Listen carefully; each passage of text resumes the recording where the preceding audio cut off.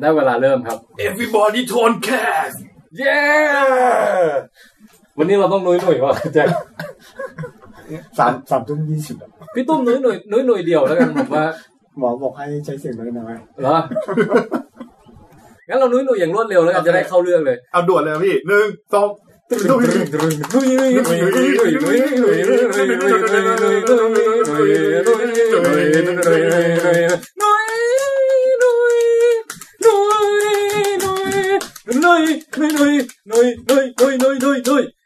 ยินดีต้อนรับทุกท่านเข้าสู่รายการ Tronecast ครับผมแทนไทยประเสริฐกุลสวัสดีครับผมแจ็คกบอดครับสวัสดีครับครับตุ้มครับสวัสดีครับโอ้เมสตุ้มนะฮะกลับมาแล้วครับวันนี้หมอบอกให้พูดน้อยๆนะครับครับพักมา1 อาทิตย์ไม่พูดแต่จริงใจอย่างเงี้ยพี่พูดน้อยๆแต่จริงใจทุกครั้งอยู่แล้วแต่หมอบอกว่าจริงใจคงไว้แต่ว่าระดับเสียงให้เบาๆหน่อยครับกระซิบก็ให้ระวังครับแต่ว่าคิดว่าพี่ตุ้มน่าจะอัดอั้นตันใจจากการที่ไม่ได้มาโพดแคสต์อันมากจริงตอนที่แล้วมีประเด็นอยากจะพูดเยอะมากนะครับก็ถือว่าเก็บไว้เลยแล้วกันไม่ทันแล้วเอาเหรอเฮ้ยพี่มาพูดตอนนี้ได้ลืมไปหมดแล้วเดี๋ยวมีโอกาสพี่ลืมไปหมดแล้วจริงๆหมอห้ามพี่ตุ้มพูดเยอะจริงๆเนี่ยพี่ตุ้มพูดเสร็จแล้ววันเนี้ยผมว่าที่เหลือก็นั่งเป็นได้พูดอีกเยอะอ่ะเพราะคืออย่างนี้ตอนนี้เนี่ยโลเคชั่นในที่เกิดเรื่องราวต่างๆขึ้นเนี่ยมันมีแค่ไม่กี่แห่งเองมันมีไอช็อตสงครามตอนท้ายแล้วก็มีเรื่องราวที่วินเทอร์เฟลแล้วก็มีเรื่องราวที่ชายหาดแล้วก็มีที่ King Landing นิดนึง King Landing มีด้วยเหรอมีครับฉากของเซอร์ซี่คุยกับนายธนาคารโอ้ยมันจืดจางจนผมแทบจะไม่นับเลยนะเนี่ยนั้นเป็นตอนเด็ดเลยนะประเด็นนะแล้วโอเคได้เพราะฉะนั้นเนี่ยผมว่าเราเอาไอ้พวกต้นเนี่ยเอาไว้ก่อนแล้วเราหยิบฉากท้ายก่อนเพราะมันเป็นฉากที่แบบว่าตอนดูนี่เป็นยังไงกันบ้างฮะฉากของคามอีปิกฉากแบ็คเวิร์ดใช่ไหมเอาจ๊ะเอาผมก่อนเลยไหมเดี๋ยวนะพี่ตุ้มไม่ค่อยเข้ากล้องเลยโอเคคือสำหรับผมอ่ะตอนที่เริ่มฉากสงครามฉากเนี้ยผมคิดอย่างเดียวเลยในหัวครับผมคิดว่าความใหญ่ของ King Landing อ่ะผมว่าคงเท่าแค่เขตปทุมวันอ่ะทำไมอ่ะพี่มาแล้วพี่คือการขนย้ายของจากบ้านไอเรลใช่ไหมคือผมก็โอเคแหละการขนของว่ากำลังจะเสร็จแล้วหรืออะไรเงี้ยแต่ในขณะเดียวกันที่ดาก้อนสโตนที่เขาเถียงกันอ่ะคือแดนนี่ขี่มังกรมาผมไม่เถียงเลยนะเพราะเครื่องบินน่ะกับมังกรถือว่าเป็นการเดินทางที่เร็วขี่ม้ามาแต่พวกขี่ม้าและพวกขี่ม้าผมคุยกับเพื่อนเขาบอกว่าบางทีอาจจะรออยู่ตรงนั้นอยู่แล้วมันก็เลยเกิดคำถามนึงว่าเพราะฉะนั้นทีเลียนเนี่ยอาจจะซ้อนท้ายมาซ้อนท้ายไหนนะซ้อนท้ายเดนนี่อ๋อไม่งั้นมาไม่ทันใช่ผมว่ามันเป็นไปไม่ได้นะให้ผมไม่ได้ไปคิดไอ้รายละเอียดอะไรพวกนี้เลยว่ะคือผมไม่คิดหรอกแต่แบบพอมันฉากนี้มันเปิดมาทำไมเร็วจังพี่ว่าต้องคิดอย่างนี้ครับถ้าใครได้ดูหนังเรื่อง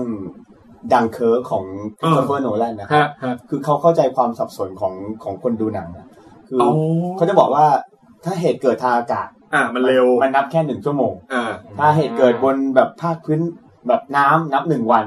ภาคพื้นดินผ่านมาแล้ว1 สัปดาห์มันเป็นไทม์แลปกันของเส้นเรื่องหลายๆอันนี่เพื่อไม่ให้การเล่าเรื่องมันเสียเวลาเขาก็จับไทม์เหล่านี้มาลงอยู่ในแบบพื้นที่เดียวกันให้เราดูแต่พี่ตุ้มตอนจุดเริ่มต้นของเวลาทีเลียนกับแดนนี่มันอยู่ที่เดียวกันนะพี่เราคงต้องไปดูเรื่องหรือว่าเราข้ามเรื่องก่อนครับคือผมคิดว่าไอความเบ้อด้านการเดินทางรวดเร็วหรือว่าเวลาเนี่ยเขาด่ากันทั้งโลกแหละให้อภัยแต่ผมให้อภัยได้อย่างเต็มที่เลยเพราะว่าตลอดฉากการรบเนี่ยผมแบบนั่งไม่ติดเก้าอี้แล้วผมลุกขึ้นยืนแบบมันแบบขนลุกแบบหลายๆช็อตมากทั้งความแบบอลังการของเพลิงมังกรเนี่ยแล้วก็ทั้งแบบเฮ้ยกูไม่รู้จะเชียร์ใครดีโว้ยแล้วก็แบบคือเจมี่จะตายใครจะตายหรือเปล่าอะไรเงี้ยโอ้โหช็อตนี้ผมว่าเอางี้เนี่ยคือในฉากสงครามของซีรีส์เนี่ยฮะถ้าเด็ดๆเนี่ยเราไล่มาตั้งแต่ซีรีส์ซีซั่น1นี่แทบไม่มีอะไรเลยนะซีซั่น2รู้สึกจะมี Battle Blackwater มีการแบบโชว์ Wi-Fi ครั้งแรกซีซั่น1ถือว่ามันเป็นการเปิดศักราชของการเล่าเรื่องที่ว่าให้พระเอกตายไง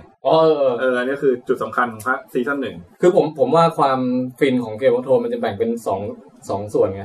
ส่วนนึงคือไอ้พวกแบบ Ned Stark ตายพวกแบบจ็อฟฟรีย์ตายเลดเวดดิ้งอะไรพวกเนี้ย อันนี้เข้าแคตตากรีนึง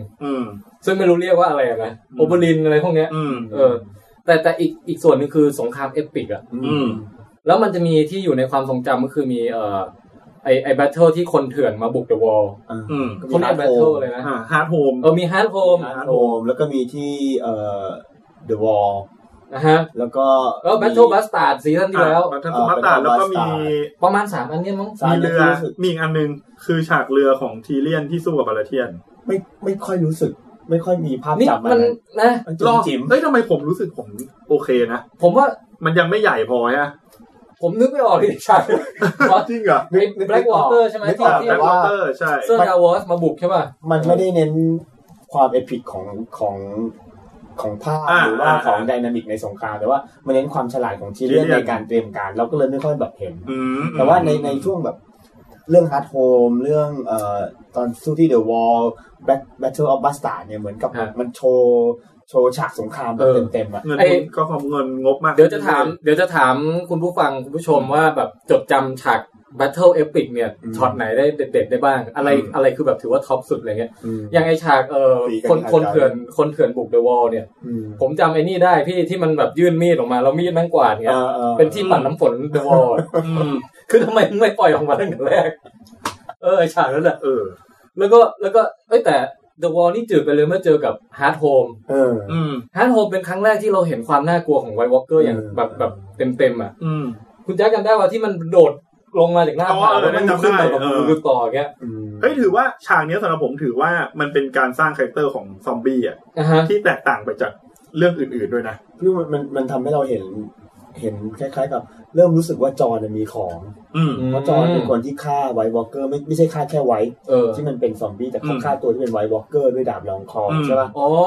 มันเป็นฉากแรกจอห์นเป็นคนมีของแต่ฉากนั้นก็คือแบบไม่มีใครสู้ไวท์วอล์กเกอร์ได้เลยสุดท้ายมันถอยกันกรูดเลยนี่จอห์นทีเดียวฟันทีเดียวแล้วก็ฉากจำก็เลยไอฉากกลางแขนใช่ป่ะก็สบตากันทีมคุณป่องแปงนะแล้วก็มาอีกทีก็ Battle Bastard เนี่ยซึ่งผมว่าอันนี้มันให้เห็นความโหดของสงครามรู้สึกว่ามันแบบจับได้มีเนื้อมีหนังอะไรอย่างเงี้ยนึกถึงจอที่คนคือถูกแบบทับเป็นชั้นๆมันแบบมันให้ความรู้สึกอย่างนั้นแต่ว่าไอ้ครั้งเนี้ยมันเป็นอย่างผมจะถามแต่ละท่านว่าถ้าให้จัดอันดับเนี่ยครั้งนี้ถือว่าท็อปไหมหรือยังฮาร์ดโฮมอยู่หรือยังไงคือถ้าในเรื่องของความรู้สึกน่ากลัวรู้สึกว่าฮาร์ดโฮมมันน่ากลัวมากแบบดูแล้วสยองถ้าในเรื่องของแบบความดราม่าแบบดรามาติกของสงครามเนี่ย Battle of Bastard เนี่ยมันแบบมันรู้สึกแต่ว่าไอฉากล่าสุดเนี่ยคือแค่ว่ามันสะใจรอมานานเราอยากเห็นมังกรที่แบบว่าบินเข้ามาพ่นไฟแล้วก็แบบคือมันเป็นฉากที่รอสึกมันสะใจดีถ้าสำหรับผมคือถ้าผมจะชอบ Battle of Bastard เพราะว่าเท่าที่ผมดูหนังที่เป็นสงครามในแนวแบบยุโรปหรือว่ายุคกลางเนี่ยคือปกติเราจะจินตนาการไม่ออกปกติมันจะมีตัวนำตัวหนึ่งเราให้เห็นถึงความเก่งเป็นแนวฮีโร่อะแต่คือในเรื่องของ Battle of Bastard อ่ะมันเหมือนให้เราเห็นว่าเฮ้ยสงครามจริงอ่ะมันไม่สนุกเลยเพราะว่าตอนผมดู Battle of Bastard มันไม่มีความสนุกเลยนะมันมีแต่ความอึดอัดแล้วคนเก่งก็ทำอะไรไม่ได้เลยนะใช่มันไม่หันไปทางนู้นก็ปุ๊บหันไปทางนู้นคือมันเหมือนแบบชะตากรรมมันไม่ได้อยู่ในกำมือเราเลยคือมันไม่มีตัวเอกมันไม่มีเลยแล้วก็ตัวจอห์นสโนว์ก็ไม่ได้เป็นฮีโร่เพราะมันไม่ได้เก่งมันเหมือนกับแบบมันให้เห็นความเข้มข้นกับความโหดร้ายจริงๆแต่ในขณะที่ไอฉากสงครามในตอนเนี้ยผมกลับชอบในแง่ที่ว่าการที่เราไม่สามารถเชียร์ใครได้เลยในสงครามคือตรงเนี้ยผมรู้สึกว่าใช่ทำดีหลังจากที่ผมแบบเนี่ยคิดว่าจะจัดอันดับยังไงมาหลังจากที่ดูนะตอนนี้ผมมั่นใจแล้วผมให้ Battle เนี่ยซึ่งไม่รู้เรียก Battle อะไร Battle มังกร Spoil of War Spoil of War ตอนเนี้ยถือว่าแบบบีบอารมณ์มากที่สุดคือถือว่าให้ท็อปเหนืออยู่ Hard Home เหนืออะไรเพราะว่า Hard Home หรือ Battle Bastard ก็ดีอ่ะเราไม่ได้ลุ้นว่าตัวละครสำคัญจะตายหรือเปล่า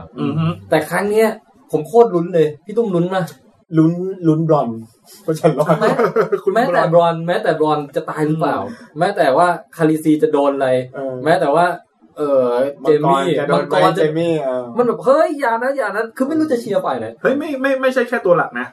ขนาดดิคอนที่มาใหม่อ่ะเรายังรู้สึกว่าเรายังรู้สึกว่ามันเนาะมันรู้สึกอยู่ดีมันไม่อยากให้มันตายไม่อยากให้ตายคนที่เล่นเป็นดิคอนเนี่ยคือไม่รู้ว่าแบบเขาเล่นเก่งบุคลิกเขาหรือตัวเนื้อเรื่องมันปูมานะคือตอนที่พี่ดูรู้สึกเหมือนคุณแจ็คนะคือรู้สึกว่าถ้ามันตายสงสารมันอ่ะ ใช่ใช่แต่คือพอแซมตายไม่ค่อยสงสารนะสงสารแซมหน่อยดิพี่ยังไม่มีโอกาสได้เอาดาบมาคืนเลยนะคนโหดพูดถึงลิคอนนี่ลิคอนพี่พูดแบบนี้มันต้องมีบอลหัวเราะไม่มันหัวเราะชื่อดิคอนใครก็ตามที่ชื่อออกแนวค่อนๆเนี่ยมันจะจืดจางใช่ไหมมันจะวิ่งซิกแซกไม่เป็นคือขนาดสตาร์ที่เขาแบบรียูเนียนกันเยอะๆไม่มีใครพูดถึงลิคอนทุกคนไม่มีใครถามเลยนะว่าอ้าวลิคอนตายแล้วเหรอมันคงเป็นกระเดื่องไปชั่วจากอาณาจักรอย่าตั้งชื่อเนี้ยห้ามตั้งชื่อลูกว่าแบบอะไรค่อนๆอย่างเงี้ยนะฮะลิคอนอะไรพวกนิคอนกล้องนิคอนอะไรพวกเนี้ยใช่กับมันเป็นสงครามที่เราดูแล้วเราไม่มีความ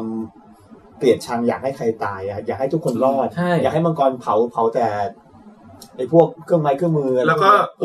ตัวกระจอกบ้างโอ้มีคอมเมนต์มาเยอะเลยฮะเขาว่าไงนะไม่มีใครตายเสียดายมีบอลด้วยมีบอลเชลซีโดนนำนี่บอกว่าอะไรครับแฟนเชลซีวันนี้มีบอลเตะเหรอครับโอเคเดี๋ยวเราไม่สนใจบอลเพราะงั้นผมว่าเรามาค่อยๆแคปไปทีละโมเมนต์เลยไหมว่าเริ่มจากอันนี้เลยที่แบบว่าอยู่ดีๆแผ่นดินสะเทือนแล้วก็แบบรอนานมากเลยนะกว่าจะแบบค่อยๆแบบเมฆทะมึนแล้วก็แบบมีม้าแบบตัวเล็กๆเป็นแผงขึ้นมาแบบเต็มจออย่างเงี้ยอันนี้ผมว่าเอปิกแล้วนะแล้วก็แบบจากนั้นพอมังกรโผล่มาเนี่ยโหมาอย่างเงี้ยคือผมอ่ะตัวมังกรอ่ะผมยังเฉยๆเพราะว่ามันเห็นมาหลายซีซั่นแล้วไงแต่เพิ่งได้เห็นความเจ๋งของโดรากีแม่งครั้งแรกคือแม่งขี่ม้ามาอย่างนี้ก่อนทำได้ใช่ไหมสาธิตเหรอขี่ม้าก่อนขี่ม้าเลยเนี่ยไม่กระโดดขึ้นหลังม้าอีกขึ้นหลังม้ายิงอีกระวังนะมันมีแบบขึ้นไปยืนบนหลังม้ามีกระโดดขึ้นเรียงแถวโคตรคือเป็นครั้งแรกที่ได้เห็นการรบในสนามรบจริงของโดยากิครับแล้วมันต้องแบบกระโดดขึ้นมาบนหลังม้าด้วยเพราะว่ามันเป็นชื่อว่าเป็นแบบเจ้าแห่งการรบบนหลังม้าเท่มากเฮ้ยแล้วถ้าผมเป็นทหารลานิสเตอร์อ่ะพี่ผมแบบเป็นจิตใจไม่รู้จะยังไงเลยนะคือให้เลือกระหว่างตายโดยโดนไอ้เคียวนั้นกระซวกไส้อ่ะกระซวกคอกระซวกไส้กับโดนไฟมังกรเผาเนี่ยเฮ้ยแล้วแต่ไฟมันคือมันทำให้เห็นเลยว่าไฟมังกรแม่งแรงจริงๆอ่ะแรงมากพี่ไปอ่าน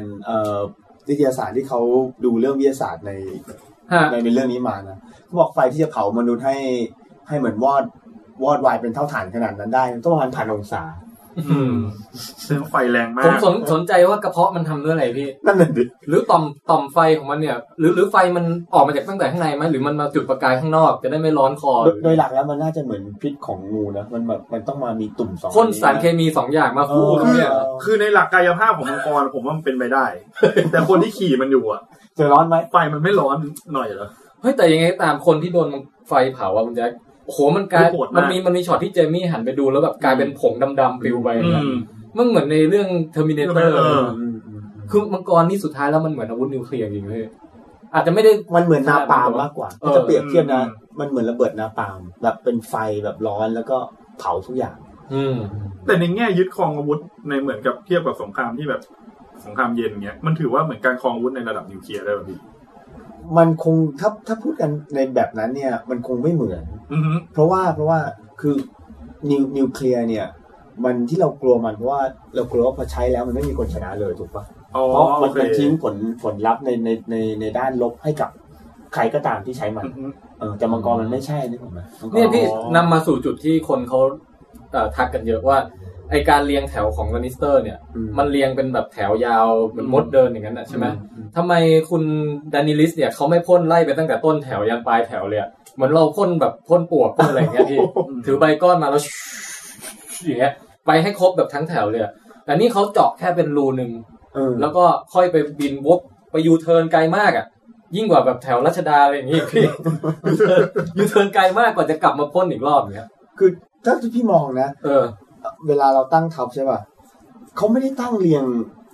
ยงเป็นแถวนะมันมีมุมนึงที่เหมือนมันตั้งเป็นหัวลูกศรนะจะมีมุมนึงเห็นเหมือนมันตั้งทัพเป็นแถวหัวลูกศรคือ คือรู้ว่าเป็นทัพม้ามาหลักพื้นฐานเลยก็คือโล่กับหอกแล้วก็ตั้งเป็นหัวลูกศรเพื่อให้แบบว่ามันก็มีเวลาตั้งรับมีงั้นสิ่งที่เขาทำคือเขาทำลายหัวลูกศรออกเพื่อที่จะให้ทัพม้าบุกตรงกลางได้คือเมื่อไหร่แถวที่ให้ทัพม้าบุกเข้าไปข้างในได้ก็แทบจะแพ้ไปแล้วอะไรแบบอันนี้ผมคิดอีกมุมนึงคือคิดมุมว่ามันไม่จำเป็นต้องทำลายทั้งหมดเพราะว่ามันเป็นเรื่องของว่าเขาไม่อยากโหดด้วยมันนอกจากไม่อยากโหดผมว่ามันเป็นการแบบการแสดง power แล้วไม่จำเป็นที่ต้องฆ่าทั้งหมดป่ะเพราะว่าเท่าที่ผมดูอย่างขนาดตัวแลนนิสเตอร์ที่ไปบุกไทเรลอ่ะมันก็ไม่จำเป็นต้องฆ่าทหารทั้งหมดมันสามารถได้เฉลยศึกมาเพราะขนาดตอนที่พ่อแซมที่แบบเอาทหารของไทเรลอ่ะให้ช่วยขนของอ่ะก็ยังมีขู่ในเรื่องว่าก็ให้เคี่ยนมันช่วยหน่อยให้เดินเร็วหน่อยเลยเพราะว่าในสงครามสมัยก่อนคนเป็นสิ่งสำคัญก็เป็นไปได้พี่ตุ้มเคยบอกนี่ว่าแบบเดี๋ยวอีกหน่อยก็ทหารเรานี้ก็ต้องมาอยู่ฝั่งเราแหละใช่ๆจะไปฆ่าให้หมดมันก็อันนี้คิดในแง่ใช้ประโยชน์นะพี่แต่ผมคิดในแง่ว่าก่อนที่เจ๊แกจะขึ้นมังกรบินมามีการติวมาก่อนว่าเฮ้ยอย่าเป็นเหมือนแมดคิงนะอย่าแบบถ้าคนเขาเชื่อมั่นในดานิลิสเพราะว่าดานิลิสเนี่ยแตกต่างไม่เหมือนผู้นำเก่าๆอะไรเงี้ยถ้าไปเผาทุกอย่างเละหมดมันก็เหมือนเดิมก็ต้องดูพฤติกรรมต่อไปสมมติเราคิดอย่างนี้แล้ว EP 5แบบเผาเรียบอะไรเงี้ยมันก็จะแบบต้องดูเป็นใหญ่ๆต้องดูพฤติกรรมแต่ว่าโดยหลักสงครามสมัยโบราณเนี่ยเราเป็นสงครามที่ไม่ได้เน้นยึดพื้นที่อ่ะเราเน้นยึดกำลังคนเป็นหลักอยู่แล้วเพราะโดยปกติก็ถ้าไม่จำเป็นก็ไม่ฆ่านี่ผมถามแบบในเป็นเชิงความรู้นะว่าทหารที่เราได้มาเป็นเฉลยสงครามอ่ะมันมีประโยชน์จริงหรือมันมีโทษมันมีประโยชน์จริงเพราะว่าลองนึกเราอ่ะอยู่ในยุคที่เรามีสำนึกเรื่องชาติเนี่ยเราก็เลยรู้สึกว่าทหารเนี่ยแปรพรรคไม่ได้ง่ายๆทหารไทยไม่สามารถจะแปรพรรคไปเป็นทหารอเมริกันทหารแบบว่าอิรักแล้วกลับมารบได้ไม่ใช่เพราะเรามีสำนึกชาตินี่มันลึกมันถอนไม่ได้แต่สงครามในสมัยที่ก่อนจะมีรัฐชาติเนี่ยคนไม่ได้สังกัดชาติคนสังกัดเจ้านายเราเป็นข้าของแลนนิสเตอร์เราเป็นข้าของไทเรลเราเป็นข้าของทารีเป็นข้าของสตาร์กไอการที่เราเลือกเจ้านายเราเลือกเพื่อให้ตัวเรามีชีวิตอยู่รอดภายใต้เจ้านายคนนั้นถ้าเจ้านายเราหมดบุญเราก็ไปอยู่กับเจ้านายคนใหม่ที่มีบุญคุณกับเราก็ทารีมันยังฆ่าไทเรลได้เลยแค่บอกว่าเดี๋ยวต่อไปจะให้ถ้าอย่างนี้ถ้าพี่ตุ้มพูดอย่างนี้มันก็สามารถย้อนไปในซีซั่นก่อนที่ผมอยากจะถามพี่ตุ้มว่าในแง่ของประชาชนที่เปลี่ยนไปเปลี่ยนมาก็ความแบบนี้เหมือนกันใช่ไหมคือแน่นอนคือในสมัยรัฐที่มันไม่มีสำนึกเรื่องชาติจะเป็นแบบคือตอนที่พม่ายกมากรุงตีกรุงรัตนโกสินทร์ตอนที่พม่ายกมาตีกรุงรัตนโกสินทร์ในช่วงสมัยตอนต้นๆรัชกาลที่1อะไรเงี้ยนะครับมีนักรบคนหนึ่งลบให้พม่าจนตัวตายในสนามรบจนกระทั่งแม่ทัพพม่าต้องเอามาสดุดีให้แบบเป็นตำนานให้คนพม่าฟังอ่ะหมายถึงนักรบของฝั่งนู้นเหรอพี่ฝั่งพม่าเหรอฝั่งไทยเป็นเจ้าเมืองราชบุรีเหรอโอ้คือคนไทยนี่แหละพอพม่าตีมาถึงก็เจรจากันก็ยอมแล้วช่วยพม่ามาตีกรุงรัตนโกสินทร์ของเราเนี่ยแหละเพราะว่าสมัยนั้นมันไม่มีคอนเซ็ปต์เรื่องชาติเจ้าเมืองราชบุรีลวกอยู่ฝั่งพม่าอย่างเงี้ยตอนที่กรุงศรีอยุธยาแตกที่พระนเรศวรต้องไปตีกู้คืนมาเนี่ยคนที่นำทัพมาบุกกรุงศรีอยุธยาจริงๆก็เป็นพ่อพระนเรศวรนะพญาพิษณุโลกเพราะเราไม่มีสำนึกเรื่องชาติเรามีแต่ว่าอาณาจักรแล้วเราก็ขึ้นอยู่กับเขาเรียกว่าที่เราเรียกว่าเอกราชคือเอกราชาที่เป็นหนึ่งในแว่นแคว้นนั้นนึกออกมามันคนละยุคกันนะคนละยุคมันเปลี่ยนได้อย่างนี้นี่เองซึ่งมันนำมาสู่คำถามที่สำคัญที่สุดพี่ว่าเอชชีแลนตายเปล่าพี่ว่าไม่ตายเพราะว่ามันอาจจะไว้เป็นทหารทำเพลงแล้วพี่ว่าแบบอยู่ตอนที่มังกรมาด้วยมันในเอชชีแลนเนี่ยผมว่านั่งกินข้าวกันอยู่ที่เดิมคือแบบโชคดีไปใช่ไหมใช่ถูกสั่งไปแดนเหนือใช่เป็นไปได้ไม่ได้มาข้างล่างเพราะมันเจออาญาไงไม่มันเราคิดว่าสมมุติว่าเราเป็นแลนนิสเตอร์ใช่ป่ะเราขอให้ตระกูลทารี่ใช่ไหมมารบกับไทเรลถ้ามีกองทัพของแลนนิสเตอร์อยู่เนี่ยเราก็กองทัพของเราเนี่ยคุมทองเนี่ยกับประเทศกับแคว้นของเราไปแล้วฐานตรงนั้นก็เป็นฐานของพวกทารี่ฐานที่ตายน่าจะเป็นอาหารของทารี่มากกว่าต่อให้แบบเป็นเราเห็นชุดแลนนิสเตอร์ใช่ไหมมีจุดหนึ่งที่ตอนแรกเนี่ยผมนึกว่าเซอร์ซี่เนี่ยคือเจ๊งแล้ว เพราะว่าโดนมังกรเผาทองทิ้งหมดแต่พอไปอ่านดูเขาบอกเฮ้ยจริงพอไปตั้งใจแบบดูไดอะล็อกอ่ะเจมี่บอกแต่แรกว่าทองไปแล้วเอาเข้าประตูเมืองไปแล้วเพราะนั้นที่เหลือที่แดนนี่เผาเนี่ยส่วนใหญ่เป็นพวกเสบียงใช่ไหมเหมือนเสบียงในตอนเนี้ยเหมือนพูดถึงเสบียงด้วยเสบียงกับของรางวัลที่ให้กับสปอยซอฟต์วอร์เนี่ยเหรอพี่อย่างนี้มันไปให้คำตอบว่าทำไมมาเร็วเพราะว่าทหารส่งกลับไปเรียบร้อยแล้วส่งไปถึงเมืองคิงส์แลนดิ้งแล้วก็แปลว่าทางนี้มาก็โอเคเวลามันก็เท่ากันคือกว่าจะส่งไปนี่แสดงว่าเวลาผ่านมานานแล้วผ่านไปแล้วโหแต่โอเคอันดับที่1คือแดนนี่เผาข้าวปลาอาหารเนี่ยมันก็แย่เหมือนกันนะไม่มันตามหลักการทำสงครามเลยหมายถึงว่าทำให้ชนะแบทเทิลแต่เดี๋ยวอีกหน่อยพอฤดูหนาวมาเนี่ยมันไม่ลำบากกันหมดเหรอพี่ก็เพราะมันเป็นอาหารของศัตรูอ่ะมันไม่ส่งผลอะไรถึงเขตที่เหลือใช่ไหมไม่เขาทำลายอาหารที่เก็บเกี่ยวมาแล้วกำลังส่งไปเป็นเสบียงให้กับทัพของแลนนิสเตอร์อาจจะไม่หมดก็ได้นะพี่ไม่รู้เหมือนกันว่ะเห็นเป็นลังเป็นไหซะส่วนใหญ่จะเป็นเหล้าซะส่วนใหญ่มั้งแล้วจริงๆที่มันระเบิดแรงคือเป็นเหล้าไงแอลกอฮอล์กับอีกอย่างนึงคือผมรู้สึกว่าถ้ามันเผาทองทิ้งอ่ะมันจะทำให้เซอร์ซี่ลำบากกว่านี้นะจากที่ว่าเคยแบบทุกอย่างแบบเทคแคร์หมดแล้วทางด้านหนี้ธนาคารอะไรก็เสร็จสับภายในแบทเทิลเดียวถ้าเกิดทองโดนเผาไปด้วยนี่เซอร์ซี่แบบไปไม่ถูกกันนะเพราะฉะนั้นเขาถึงไม่เผาทองไงไม่เดี๋ยวมันจะดูแบบว่ามันเป็นคนแต่งเรื่องใช่ไหมใช่เพราะว่าทองมันเป็นทั้งเครดิตที่ใช้กับ Iron Bank ใช่ไหมแล้วก็เป็นเงินที่จะไปจ้างนักรบไอชุดเกาะทองอะโกลเด้นอะไรสักอย่างนึงมาจากเอสซอร์ดอีกทีนึงถูกป่ะอาหารเมาเทนนี่ก็กินไปหลายบาทแล้วพี่ต้องมีทองอาหารเดอะเมาเทนเนี่ยนะพี่ต้องมีทองวันนึงกินเยอะนะกินแม่ชีแต่ว่ากินแม่ชีด้วยคือตอนเนี้ยมันดูแล้วมันให้ความสุขดีในแง่ที่ว่าคือเราเห็นสงครามที่เราไม่อยากให้มีผู้แพ้นึกออกไหมครับพี่ว่ามันสะท้อนชื่อตอนสปอยซอฟต์วอร์คือใครตายเราก็แบบมันคือสปอยล์อะคือไม่ว่าใครจะเป็นใครจะตายมันคือของที่สูญเปล่าใช่ไหมในสงครามแบบนี้ดูคอมเมนต์บ้างนะฮะคุณกวินบอกฤดูหนาวก็ตกปลาเอาก็ได้หรือตกปูอลาสก้าก็ได้อาหารจริงฤดูหนาวจะมีอาหารอร่อยนะเดือนฮอกไกโดดิพี่จริงๆใช้มังกรอีก2ตัวที่เขาไม่เอามาลบอ่ะคือติดแหไว้2ตัวแล้วก็โปรยปลามาจากทะเลจริงๆผมว่าหลังจากซีรีส์หลักจบอ่ะทำเป็นสปินออฟหลายๆทิศทางได้เลยนะซีรีส์ที่เกี่ยวกับการทำอาหารก็ได้อาหารภาคเหนือภาคตะวันออกทำพายทำอะไรแล้วเราจะมีโทนแคร์กันไหมพี่ตอนนั้นน่ะผมว่ามีได้อยู่นะแล้วก็บอกว่าเป็นคนที่ถูกเผาไปคือเสบียงที่ได้มาจากไทเรลหรือเปล่านะมีคนบอกว่าผมกลับมองว่าแดนนี่ฉลาดนะที่ทำลายซัพพลายทั้งหมดโดยหลักนะมังกรเหมือนอาวุธนิวเคลียร์ปรมาณูอาหารยังไม่เก็บเกี่ยวน่าจะยังเหลืออยู่ทองเก็บเข้าประตูไปหมดแล้วโอเคอันนี้เดี๋ยวผมเพิ่มนิดนึงคือคนส่วนใหญ่จะมองความอลังการมังกรแต่ผมกลับชอบความป่าเถื่อนของโดรากีนี่คุณแจ็คบรรยายหน่อยว่าคุณแจ็คชอบโดรากีช็อตไหนบ้างคือผมมีความรู้สึกว่าเรารู้จักโดรากีมาตั้งแต่ซีซั่นแรกแต่ซีซั่นเนี้ยตอนเนี้ยมันทำให้เห็นว่าไอคนที่อยู่ในคิงแลนดิ้งกับฝั่งในเมืองของเวสเทอรอสมันฟังโดรากีเป็นแค่เรื่องเล่าไม่ต่างจากมังกรเหมือนกันเพราะว่าคนพวกนี้ไม่อยากให้โดรากีมาเพราะว่ามันเป็นคนเถื่อนไม่ต่างจากเถื่อนแดนเหนือเลยนะ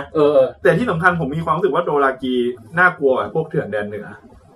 เพราะว่ามันมีการลบที่แบบมันเชี่ยวชาญการลบถึงแม้จะไม่ได้เป็นรูปแบบมากแต่มันเหมือนกับว่ามันเก่งอยู่แล้วในการตีหัวเมืองต่างๆตอนอยู่อีกด้านนึงแล้วก็ชอบในการข่มขวัญในแบบที่ผมว่าในเวสเทอรอสมันไม่มีคือการที่แบบทำเสียงเหมือนอินเดียแดงคือมันเหมือนตลกนะแต่ผมมีความรู้สึกว่าถ้าผมเป็นทหารแลนนิสเตอร์ตอนนั้นมันน่ากลัวนะเพราะคือทุกอย่างมาแบบทั้งม้าทั้งเสียง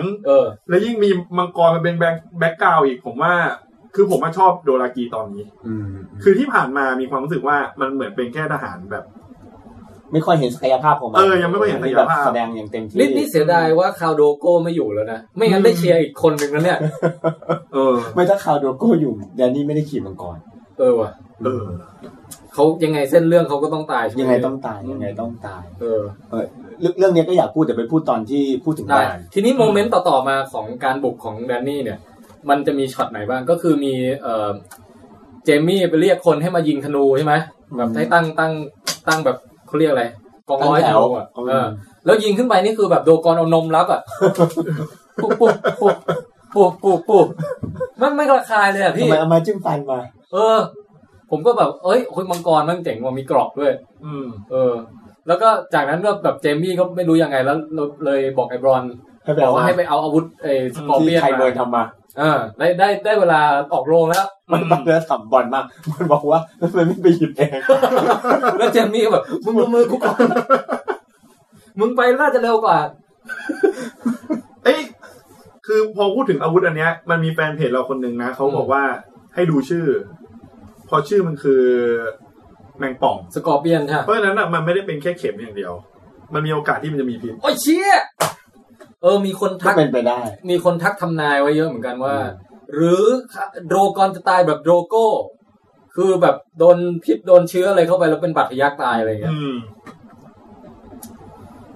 ไม่รู้นะคือถ้าดูรูปทรงแล้วนะต่อให้มันมีพิษนะคือมังกรมันมีแบบโครงสร้างนะทางชีววิทยาที่ไม่เหมือนสัตว์ใดๆไคเบิร์นเนี่ยเก่งทางด้านทดลองมันไม่เคยทดลองกับมังกรเนี่ยผมรู้แล้วพิษไม่น่าเป็นห่วงแล้วเดี๋ยวแซมมาแล้วมีคนช่วยเยอะคุณแจ๊คต่อให้แซมไม่มาเดี๋ยวให้เจแดงดูก็ได้เจแดงเชี่ยวชาญด้านการแบบปกชุบพวกอะไรยิ่งมีธาตุไฟอยู่แล้วผมว่าแกดูแลได้หลอดออฟไลท์โอเคชาร์จไฟตรงนี้ไม่น่าเป็นห่วงตรงนี้ไม่น่าเป็นห่วงพี่ว่าไม่ได้ตายเพราะพิษนะแต่ก็เฮ้ยแล้วแบบยังไงนะมาตรงบรอนนี่แหละก็คือไอ้บรอนมันก็แบบรีบมันเป็นฉากที่แบบกล้องตามบรอนไปแล้วคล้ายๆ Battle Bastard กันนะพี่เหมือนแบบให้ดูว่าในสงครามชุลมุนมันเกิดอะไรขึ้นบ้างแล้วมันเกิดอะไรขึ้นบ้างนะลองเทคโคตรเท่อะคือการที่แบบเป็นตัวรองอ่ะแล้วซีซั่นนี้โผล่มาแค่ตอนเนี้ยแต่ได้ยึดฉากสำคัญไปเลยอ่ะบอลมันมีแบบว่าบุคลิกที่แบบว่าน่าติดตามอ่ะคือไอ้ตัวเนี้ยผมสำหรับบรอนอ่ะผมไม่รู้จะวิเคราะห์อะไรเลยนะแต่มันเหมือนเป็นตัวละครตัวหนึ่งที่มาแบบเหมือนเป็นผงชูรสอ่ะที่ทำให้ทุกอย่างน่าสนใจทั้งผมร่วงทั้งมันก็มีเม่งๆนิดนึงนะคือทั้งแบบในแง่ของความตลกอ่ะแค่มันตลกดิคอนนี่ก็ฮาแล้วนะแล้วเรื่องที่ไปเถียงกับเจมมี่ที่แบบที่มันพูดเน็ตเจมมี่อ่ะที่บอกทำไมได้เงินมาแล้วทำไมหน้ามึงเศร้าจังเลยไปโดนใครพูดอะไรมาหรือเปล่าอะไรเงี้ยมันมีช็อตนึงที่ก่อนเน็ตเจมมี่อ่ะก่อนที่มังกรจะมาใช่ไหมใช่คือมันคือตัวบลอนเนี่ยมันเป็นตัวละครที่ผมมีความรู้สึกว่ามันเป็นตัวละครพิเศษในซีรีส์นี้เลยนะเขาเหมือนใครเลยพี่ดูแล้วเขาเหมือนฮันโซโล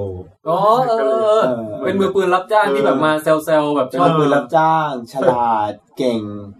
แล้วก็คล้ายๆกับเหมือนกับไม่แยแสใครแต่เขาก็มีน้ำใจอ่ะใช่ป่ะมีน้ำใจคือสร้างมาขโมยซีนก็ตอนที่พอเห็นทัพโดรากีมาสิ่งแรกที่บอลบอกเจมี่คือให้หนีไปก่อนเพราะว่าเขาบอกเป็นผู้บัญชาการไม่ได้เป็นทหารราบไม่มาลบหรอกเนี่ยตรงนี้คาแรคเตอร์มันออกมากเลยนะของแต่ละคนอ่ะอย่างไอ้บอลเนี่ยเราก็ได้เห็นว่าเฮ้ยมันเป็นทหารที่เก่งจริงว่ะเก่งคือมันสู้กับโดยากิที่แบบมีช็อตแบบตัดขาม้าหรืออะไรใช่นั้นโคตรพิ้วอ่ะใครแต่ผมเสียดายผมได้ดูแค่รอบเดียวคือผมอยากจะกลับไปดูอีกรอบก่อนจะมาแคสเนี่ยแต่ไม่มีเวลาคือมันยังไงนะฉากนั้นน่ะพี่ตุ้มจำรายละเอียดได้ป่ะคือคุณแจ็คนั่นมันไม่ใช่บลอนนี่หว่าหมายถึงว่าที่มาช่วยเจมี่นะไม่ใช่บลอนมันมีอยู่ช็อตนึงที่เจมี่กำลังจะถูกอะไรไม่รู้อ่ะแล้วก็ดิคอนมาช่วยไว้ว่าเจมี่กลายเป็นคนที่ทำอะไรไม่ได้ลุ้นว่าจะตายหรือเปล่าเพราะว่าลบไม่เก่งเหมือนเดิมแล้วด้วยมันมือคือเขาบัญชาการลบได้เก่งเหมือนเดิมแต่ว่าสู้ตัวต่อตัวเนี่ยมือไม่ถนัดมือซ้ายอ่ะโคตรเสียวเลยแต่ทีนี้บอลก็แบบพยายามแบบว่าวิ่งหลบซิกแซกอะไรแบบเพื่อไปแต่ตัวบอลเนี่ยมันก็ทำให้เราเห็นเหมือนกันนะว่าตอนแรกว่าเขาจะเลือกเงินหนีไปหรือว่าเขาจะช่วยในเรื่องสงครามเนี่ยคือมันผมว่ามันแบ่งเป็น2อย่างคือ1คือว่ามันมีสติพอไหมที่แบบว่าเงินเอาไว้ก่อนอย่าพึ่งอะไรเดี๋ยวตายเว้ยกับอีกอันนึงคือว่าไม่สนเรื่องเงินแต่สนเรื่องช่วยเจมี่ก่อนหรืออะไรอย่างเงี้ยเลือกช่วยเจมี่นะ คือตัวบรอนเองอ่ะมันไม่ได้เหมือนกับตัวคาแรคเตอร์เนี้ยมันไม่ได้สนใจผลแพ้ชนะสงครามนะคือมันสำหรับผมนะมันสน2อย่างคือเรื่องเงินกับเรื่องแบบคนที่มันมีมิตรภาพที่ดีด้วยมันไม่คุณธรรมด้วยนะมันไม่ได้คุณธรรมมิตรภาพของมันน่ะเหมือนลูกผู้ชายอะไรอย่างเงี้ยซึ่งจริงๆมันก็คือฮันโซโลนะพี่ดูแล้วมันก็ฮันโซโลมันก็คือฮันโซโลจริงๆไม่แต่คือเราลองนึกดูใช่ไหมครับคือสงครามที่เราเห็นเนี่ยอย่างที่ทหารในซีซั่นก่อนมันพูดอ่ะคือเราไปตายเพื่อคนอื่นทั้งนั้นอ่ะนึกออกไหมครับคือนอกจากจรแล้วเนี่ยทหารของไม่ว่าจะของเมืองไหนก็ตามเนี่ยมันก็ไปตายเพื่อผู้ครองแคว้นทั้งนั้นแหละคือเราไปตายเพื่อกิเลสของคนอื่นอ่ะฉันอยากได้นั่นฉันอยากยึดครองนี่ฉันอยากจะไปนั่นถูกไหมครับเพราะอย่างบรอนเนี่ยมันก็คงเป็นตัวแทนของทหารหลายๆคนนี่แหละคือเขาสู้เพื่อใครคือเขาไม่ได้สู้เพื่อเจ้าน่ะที่ครองแคว้นเขาสู้เพื่อคนที่เขารู้จักเขาใช่ใช่แล้วระหว่างที่เขาสู้เขามีกิเลสเหมือนคนทั่วไปอ่ะเขาอยากได้เงินเขาอยากมีเมียสวยเขาอยากมีบ้านอยู่ที่ดีเป็นธรรมดาของทหารนะโอ้แต่เดี๋ยวรอนนี่มีเด็ดๆอยู่อีก2ช็อตพี่คือช็อตยิงไอ้สกอร์เปียนนะกับช็อตช่วยเจมี่ตอนจบผมว่าเอาช็อตช่วยเจมี่ตอนจบก็ได้ผมบางได้ยินบางคนเขาทวงมาว่าเฮ้ยมันขัดคาแรคเตอร์บอลหรือเปล่าเพราะว่าบอลจริงๆมันต้องเห็นแก่ตัวดิมันต้องแบบว่าถ้าไม่ได้ตังค์มันไม่ยอมช่วยอะไรอย่างเงี้ยไม่แต่ผมกลับมองว่าคือไอ้มาดที่แบบอะไรเอาตังค์มาก่อนอย่างเงี้ยมันเป็นมาดที่เหมือนกับผ่านกระบวนการคิดแบบเรื่องผลประโยชน์อ่ะแต่เนี่ยมันคือสถานการณ์เข้าได้เข้าเข็มที่มันคล้ายๆว่ามันดรอปไอ้คาแรคเตอร์นั้นไปแล้วอ่ะเหลือแต่ข้างในจริงๆที่ว่าอยากช่วยใครอะไรเงี้ยผม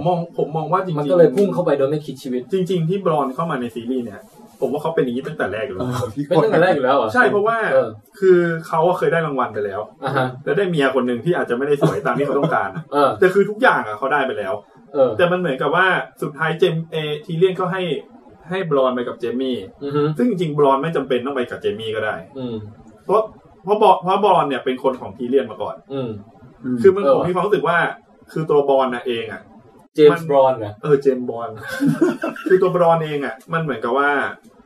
ก็มีเรื่องเงินด้วยในขณะเดียวกันเหมือนกับว่าสำหรับคนที่เขามีมิตรภาพที่ดีแล้วถ้าฝากฝังหรือแบบให้ช่วยเหลืออะไรบางอย่างเขาก็ยังมีน้ำใจที่อยากจะช่วยคือสมมติว่ามองอีกแบบนึงนะคือบรอนมันคือทหารทั่วไปที่มันมีสติปัญญาแล้วมันไม่ถูกเขาเรียกว่าอะไรนะมันไม่ถูกมายาคติบทบาทจนกระทั่งแบบพูดอะไรแบบโดยไม่ผ่านสมองมันเองอ่ะรู้ไหมฮะคือลบเพื่ออะไรก็โอเคแหละเราทำเพื่อทัพนี้เราก็สู้เพื่อทัพนี้แต่เราทำเพราะเราได้ค่าจ้าง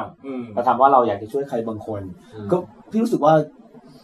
ถ้าบรอนเขาคิดว่าเขาตายแน่ๆเขาจะไม่ทำแต่ถ้าคิดว่าเขาพอมีโอกาสช่วยเขาช่วยอย่างตอนที่ทีเรียนอยากให้เขาสู้แทนเขาก็คำนวณดูแล้วเขาบอกว่าไม่เอาเจอเดอะเมลเทนเรื่องไหมฮะเจอเดอะเมลเทนขอระหว่างเดอะเมลเทนกับปราสาทกับเมียขอไปเลือกปราสาทกับเมียก่อนก็พูดตรงไปตรงมาเป็นคนพูดตรงแต่กับเจมี่อย่างเงี้ยคือมันคงไม่ได้เจมี่มากขนาดยอมตายแทนแต่ว่าคิดว่ามีโอกาสสามารถช่วยได้แล้วอย่างนึงคือมั่นใจว่าช็อตนี้เราน่าจะทำได้ต่อให้ไม่มั่นใจมันเป็นสถานการณ์ที่แบบเป็นสัญชาตญาณอ่ะปฏิกิริยาฉับพลันใช่ไหมผมว่าประมาณนั้นคือมันไม่ได้การคำนวณแบบตายไหมแต่ไม่ตายช่วยอะไรเงี้ยไม่อ่ะแต่พออยู่เครื่องมือหน้าอะไรทำได้ทำไปก่อนคิดว่าเป็นลักษณะคิดว่าไม่แปลกถ้าช็อตนั้นจะเป็นบรอนเพราะว่าคือบรอนเองก็หนีได้ก็ยังมาใช้ไอ้สกอร์เปียนยิงมังกรต่อผมว่าตรงนี้มันเหตุผลอันเดียวกันถ้าบอกว่าบรอนไม่ควรจะมีคาแรคเตอร์ที่ช่วยเจมี่อ่ะผมว่าบรอนก็คงจะไม่วิ่งไปที่หน้าม้ายักษ์จริงช่วยคนหลายคนแล้วนะใช่ช่วยคนหลายคนเฮ้ยแต่ช็อตหน้าม้านี่แบบผมว่าบรอนมันเท่มากเลยนะทั้งมุมกล้องทั้งอะไรมันแบบเล็งแล้วแบบโอ้แล้วมันมีลุ้นด้วยนะเพราะว่าดอกแรกพลาดใช่ไหมแล้วนึกว่าแบบบรอนมึงจะตายป่ะเนี่ยโดนไฟก็บอกแล้วมันก็แบบยังไงนะคือแดนนี่แบบว่าหลบตีกลับมาก่อนไม่ได้หลบเลยแดนนี่เนี่ยช็อตแรกก่อนมันจะพ่นไฟเหมือนกับมันต้องใช้เวลาสตาร์ทต้องชาร์จนิดนึงต้องชาร์จแบบต้องบินตรงๆมาเฮ้ยมันเหมือนดังเคิร์ฟเหมือนกันนะพี่มันช็อตคล้ายๆกันนะคุณแจ็คดูยังนะดูแล้วถ้าเปลี่ยนเป็นเสียงนาฬิกาผมว่าโอเคเอาซาวด์แทร็กดังเคิร์ฟมาใส่ซีนเนี้ยผมว่าเข้าอยู่ถ้าใครก็มีความสามารถก็ลองทำให้โทนแคสได้นะครับนะฮะแล้วก็พอแดนนี่กลับมาอีกรอบครั้งนี้แบบเล็งแก๊กแล้วก็แบบปุ้งปักโอ๊ยก่อนที่มันจะปักเนี่ยผมลุ้นมาก อย่านะเว้ยมึงอย่าแบบโดนหน้าผากแดนนี่แบบ แล้วหัวแยกเป็น2ซีกอย่างเงี้ยแล้วคือแบบมันจะช็อกยิ่งกว่าเนดสตาร์กหรือคือถ้าโดนหัวนี่แดนนี่ตายด้วยนะล่วงสูงขนาดนั้นน่ะคือนึกไม่ออกเลยว่าแบบมันต้องมีผมว่าเกิดม็อบแบบข้างหน้าบริษัทแล้วมันไม่รู้อยู่ไหน HBO เหรอแล้วคุณจอร์จนี่แบบว่าอยู่บ้านนี่แบบเฮ้ยกูรอดโดนเนี่ยไม่ได้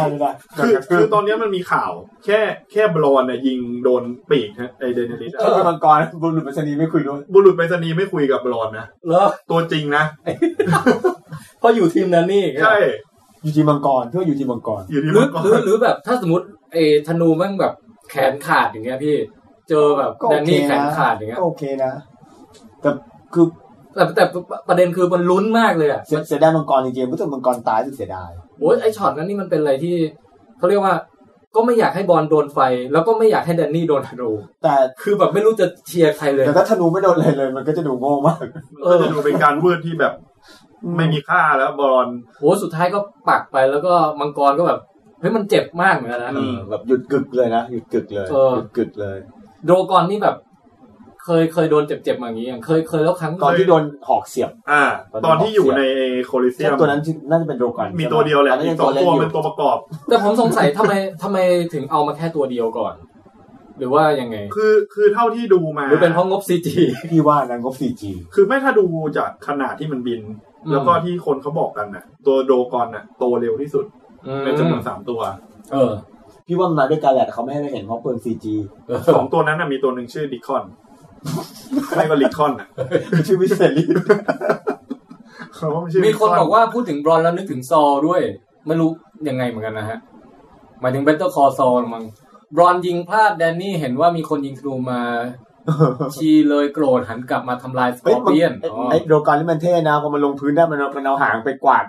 นั่นทิ้งไปก่อนมันก็ฉลาดนะตัวลงสกอร์เปียนใช้ได้ครั้งเดียวนะพี่มันฉลาดนะมันฉลาดแต่มีเยอะมีคนถามพี่แทนว่าโตขนาดนี้ 3-4 ปีนี่มังกรน่าจะอะไรสักอย่างมีคนถามคุณเอกภพก็พูดถูกนะครับถ้าแดนนี่ทนความเจ็บจากเกิดมังกรได้เนี่ยธนูตักถากไม่น่าเป็นอะไรเพราะว่าช็อตนี้มันจะเท่มากเลยนะหมายถึงว่าเกิดมังกรตอนนั่งใช่ไหมฮะใช่พี่ว่ามันเจ็บพอสมควรมังกรมันไม่ได้ผิวเรียบเลยนะถ้าช็อตเนี้ยมังกรมันเดนนี่บังคับมังกรให้ต่ำมาหน่อยนึงอ่ะแล้วเดนนี่รับไอ้ธนูยักษ์มาจะกลายเป็นวันเดอร์ฟูลโอเคมีคนแบบรู้สึกเจ็บแทนโดกอนในลักษณะอย่างนี้ด้วยคือเหมือนเห็นมันมาตั้งแต่เด็กอะพี่เหมือนเป็นหมาตัวนึงที่เราแบบเป็นการเติบโตมาอย่างเงี้ยมันเหมือนสัตว์เลี้ยงที่แบบว่าน่ารักอะไม่อยากให้มันตายมีคนบอกคนตายไม่เป็นไรสัตว์ห้ามตายด้วยพี่ก็ว่าอย่างนั้นนะอย่างเวลาหมาตายเนี่ยรู้สึกแบบสะเทือนใจแล้วทำไมไม่สงสารม้าที่โดรากีขี่กันเลยม้านี่มันผมรู้มันชื่ออะไรคือผมตัวแม้แต่ทหารลานิสเตอร์ที่โดนเผาอะพี่เราก็ไม่อะไรแค่เห็นความโหดมังกรเฉยเพราะเราไม่รู้จักเขานี่จริงๆนะถ้าเรารู้จักชื่อตัวละครเนี่ยเราจะรู้สึกลิคอนนะใช่คือถ้าเมื่อไหร่ที่เรารู้จักชื่อเสียงเรียงนามอ่ะเราจะรู้สึกคล้ายๆกับว่าเอื้ออาทรหรือรู้สึกอาทรร้อนใจกับการตายของเขามากขึ้นนี่ไม่รู้จักชื่อไม่รู้จักหน้าตายก็ช่างมันเถอะมาฉากวิเคราะห์นิดนึงคือผมชอบผมอ่ะเป็นหัวคือผมว่าฉากเนี้ยมันอิมแพคต่อเดนนี่พอสมควรเลยนะฉากที่ดึงธนูมังกรเพราะมันแสดงให้เห็นถึงแบบว่าเดนนี่ไม่ได้แก่งแบบไม่ได้เป็นเทพอ่ะก็เป็นแค่คนธรรมดากับดึงไม่ค่อยออกกับมังกรที่พังได้ด้วยอ่ะถ้าเกิดดิคอนไปช่วยดึงอ่ะพี่แต่ตอนนี้ฉากนี้เจมี่เท่นะที่แบบว่าควบมาเข้าหาไม่มันเท่ตั้งแต่มันมีช็อตที่แบบจังหวะนั้นอ่ะจริงๆมันหนีไม่ได้พี่มันไม่หนีนะแต่เขาด้วยผมรู้สึกเขากล้าหาญมากกล้าวิ่งเข้าสู่ความตายอ่ะพี่เป็นอัศวินนะเป็นอัศวินไม่ทิ้งแบบการลบไม่อะไรอย่างงี้แบบโคตรเท่ทั้งหมดทั้งมวลเนี้ยคนดูเหมือนทีเลียนเลยนะใช่แล้วทีเลียนมีช็อตมองมาจากข้างบนแบบไอ้โง่เฮ้ยหนีไปดิวะแล้วมันทำให้เห็นว่าทีเลียนจริงก็แบบก็สองจิตสองใจคือแบบคือก็ไม่อยากให้เจมี่ตายแต่ก็เราก็อยู่ฝั่งแดนนี่ไม่รู้จะบรรยายมันไม่ได้มีช็อตแค่ว่าทีเลียนกลัวแดนนี่ตายหรือเจมี่ตายด้วยนะมันมีช็อตแรกตอนที่แดนนี่เผาทหารของแลนนิสเตอร์มันแสดงให้เห็นว่าจริงๆทีเลียนอ่ะถึงแม้ของเขาถึงแม้จะเป็นคนที่แบบให้มาเผาฆ่าแลนนิสเตอร์เพราะว่าตัวเองเป็นคนบอกเองว่ากูไม่ได้มีอะไรกับแลนนิสเตอร์แล้วแต่พอมาฉากเนี้ยคือทีเลียนมีความรู้สึกแบบผ ผมว่ามันคงใจหายอ่ะใจสั่นเหมือนกันนะสปอยล์ซับโบสงครามมันไม่มีอะไรมันมีแต่คนตายแล้วคนที่ตายก็บางทีก็เป็นคนที่เรารู้จักบางทีก็เป็นคนที่เรารักอะไรอย่างเงี้ยแล้วนี่คือแบบเป็นทั้งตระกูลเลยนะแต่ยังไงก็ตามก็เป็นช็อตที่อัศวินม้าขาวแบบควบเข้าไปมันเท่อะฉากนี้มันมีอะไรเท่ๆเยอะมันนอกจากแบบขนลุกกับความกล้าแบบใจหายตามด้วยว่าแบบเจมี่จะตายหรือเปล่ามังกรจะหันมาหรือว่าหรือกับการคือเฮ้ยหรือมึงจะแทงหอกเดนเนลิสสำเร็จหรือยังไงคือไม่รู้จะรู้สึกไงในฉากนั้นแล้วแบบมันโอ้โหในสุดก็แบบว่ามังกรหันมาแล้วก็อ้าปากชาร์จแล้วก็เจมี่แล้วก็แบบดีๆบอลแล้วผมมาปุ้มพาตกน้ำตอนมังกรหันมาพ่นไฟเนี่ยนึกถึงโกคูอ่ะยังไงพี่บอลพลังเงี้ยเครื่องขึ้นเต่าสถานฟ้าไม่เข้าชื่อเนี่ยโอ้แต่ว่าอ่ะนี่มาถึงดิสคัชชันนี้แล้วเจมี่ตายไม่ตายไม่มีทางตายไม่มีใครคิดว่าตายหรอกนะผมว่าจมน้ำตาลมันทุเรศไปหน่อยต้องเดี๋ยวถอดเกราะทันนะถอดเกราะเองไม่ทันหรอกอาจจะมีคนช่วยอัศวินใส่เกราะเองต้องมีคนช่วยเลยใส่เกราะเองไม่ได้แล้วน้ำอยู่ดีๆลึกมากเลยเฮ้ยมันเป็นคลองปลาป่ะพี่หรือให้นึกถึงคริสโตเฟอร์โนแลนไว้เราจะมีเวลาเราเห็นมันลึกแต่จริงแล้วมันตื้นคริสโตเฟอร์โนแลนเราใส่เวลาไปนับเป็นหน่วยมิลลิเมตรคือจริงๆมันจมแค่นิดเดียวแต่ว่ามันสโลว์ดาวน์เราไปดูลึกไปจริงๆถ้าพูดถึงคริสโตเฟอร์โนแลนอันนี้มันเป็นฉากความคิดการที่เขาล่วงไปตรงนั้นน่ะมันเป็นคือใช่ของเขาคุณจะเข้าใจคือน้ำอาจจะตื้นแต่คนทำหนังทำให้รู้สึกว่ามันเป็นช่วงเวลาที่ยาวนานคือเราเห็นตัวละครสำคัญใกล้จะตายเหมือนในเรื่อง Get Out ที่มันหลุดลงมาอะไรประมาณมันจะทำตกไปปุ๊บตื้นแค่เข่าใช่ไหมปังมันจะไม่ได้อารมณ์เฮ้ยแต่ว่ามันมีคนที่เขารู้จากหนังสือเลยนะคืออยากให้ลองไปหาอ่านดูเขาบอกว่ามันมีคนมาอธิบายเหตุผลตรงนี้คือในหนังสือเขาบอกว่าพื้นที่ตรงนั้นน่ะมันอธิบายถึงแบบลุ่มน้ำตรงนั้นเลยนะว่าเป็นจุดที่มีความลึกมีอะไรเงี้ยแต่ก็เป็นไปได้แต่ว่ามันก็มีฉากที่เจมี่วิ่งเลียบน้ำมาไงมันไอ้ที่ดูจากภาพอ่ะมันลึกประมาณทะเลสาบอ่ะยังไงก็ตามไม่น่าจะตายคือรู้สึกว่าพล็อตของเจมี่อ่ะถ้ามาตายตรงนี้มันเบ้อไปนิดนึงพี่มันยังไม่ได้มีอินเตอร์แอคกับการที่แบบว่าคือมันควรจะการตายของเขาหรือ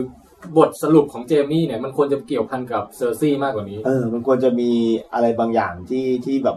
พลิกเนื้อเรื่องไปบ้างมันไม่ได้แค่เซอร์ซี่ด้วยนะคือตัวเจมี่มันเหมือนกับมีปมมันเหมือนกับมีเขาเรียกว่ามีผูกกับตัวละครหลายๆตัวอยู่แล้วเนื้อเรื่องหลายๆอย่างอยู่แล้วอ่ะคือถ้าเจมี่ตายอ่ะผมอ่ะเคยรู้สึกเฟลกับเกมออฟโทนอย่างนึงคือตอนที่ใช้ Wi-Fi ระเบิด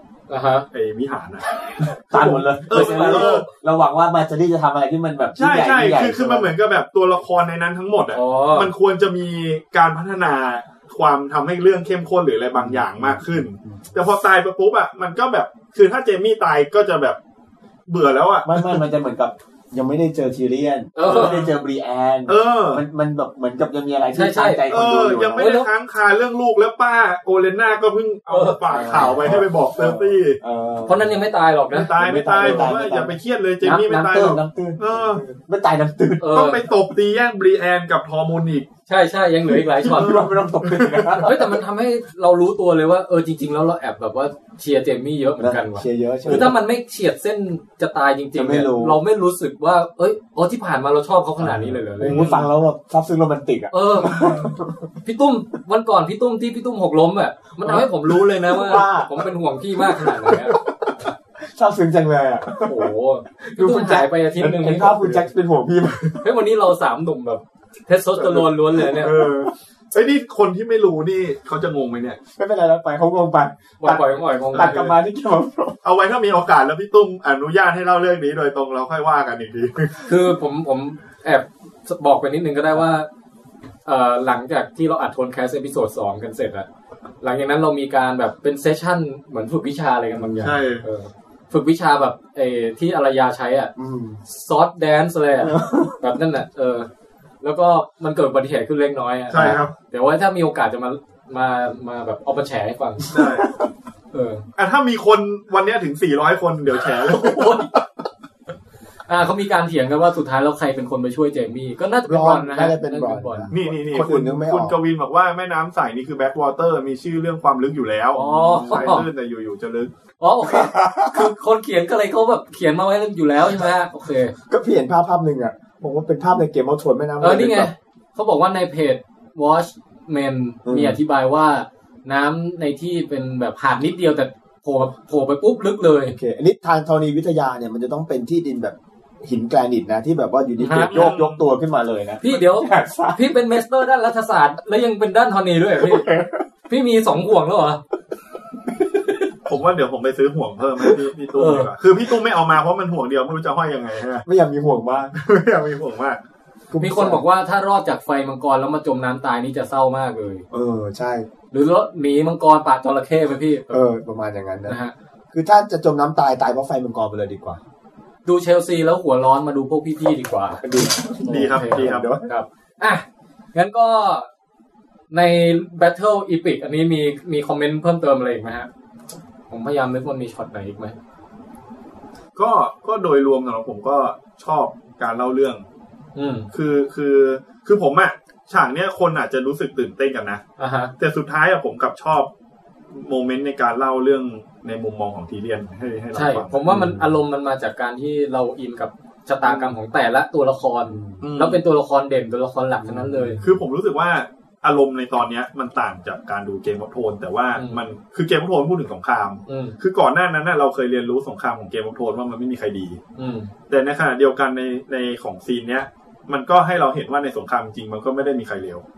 คือหมายถึงว่ามันมีทุกคนมันเป็นด้านเทาๆอ่ะมันเป็นครั้งแรกที่เจมี่เจอกับ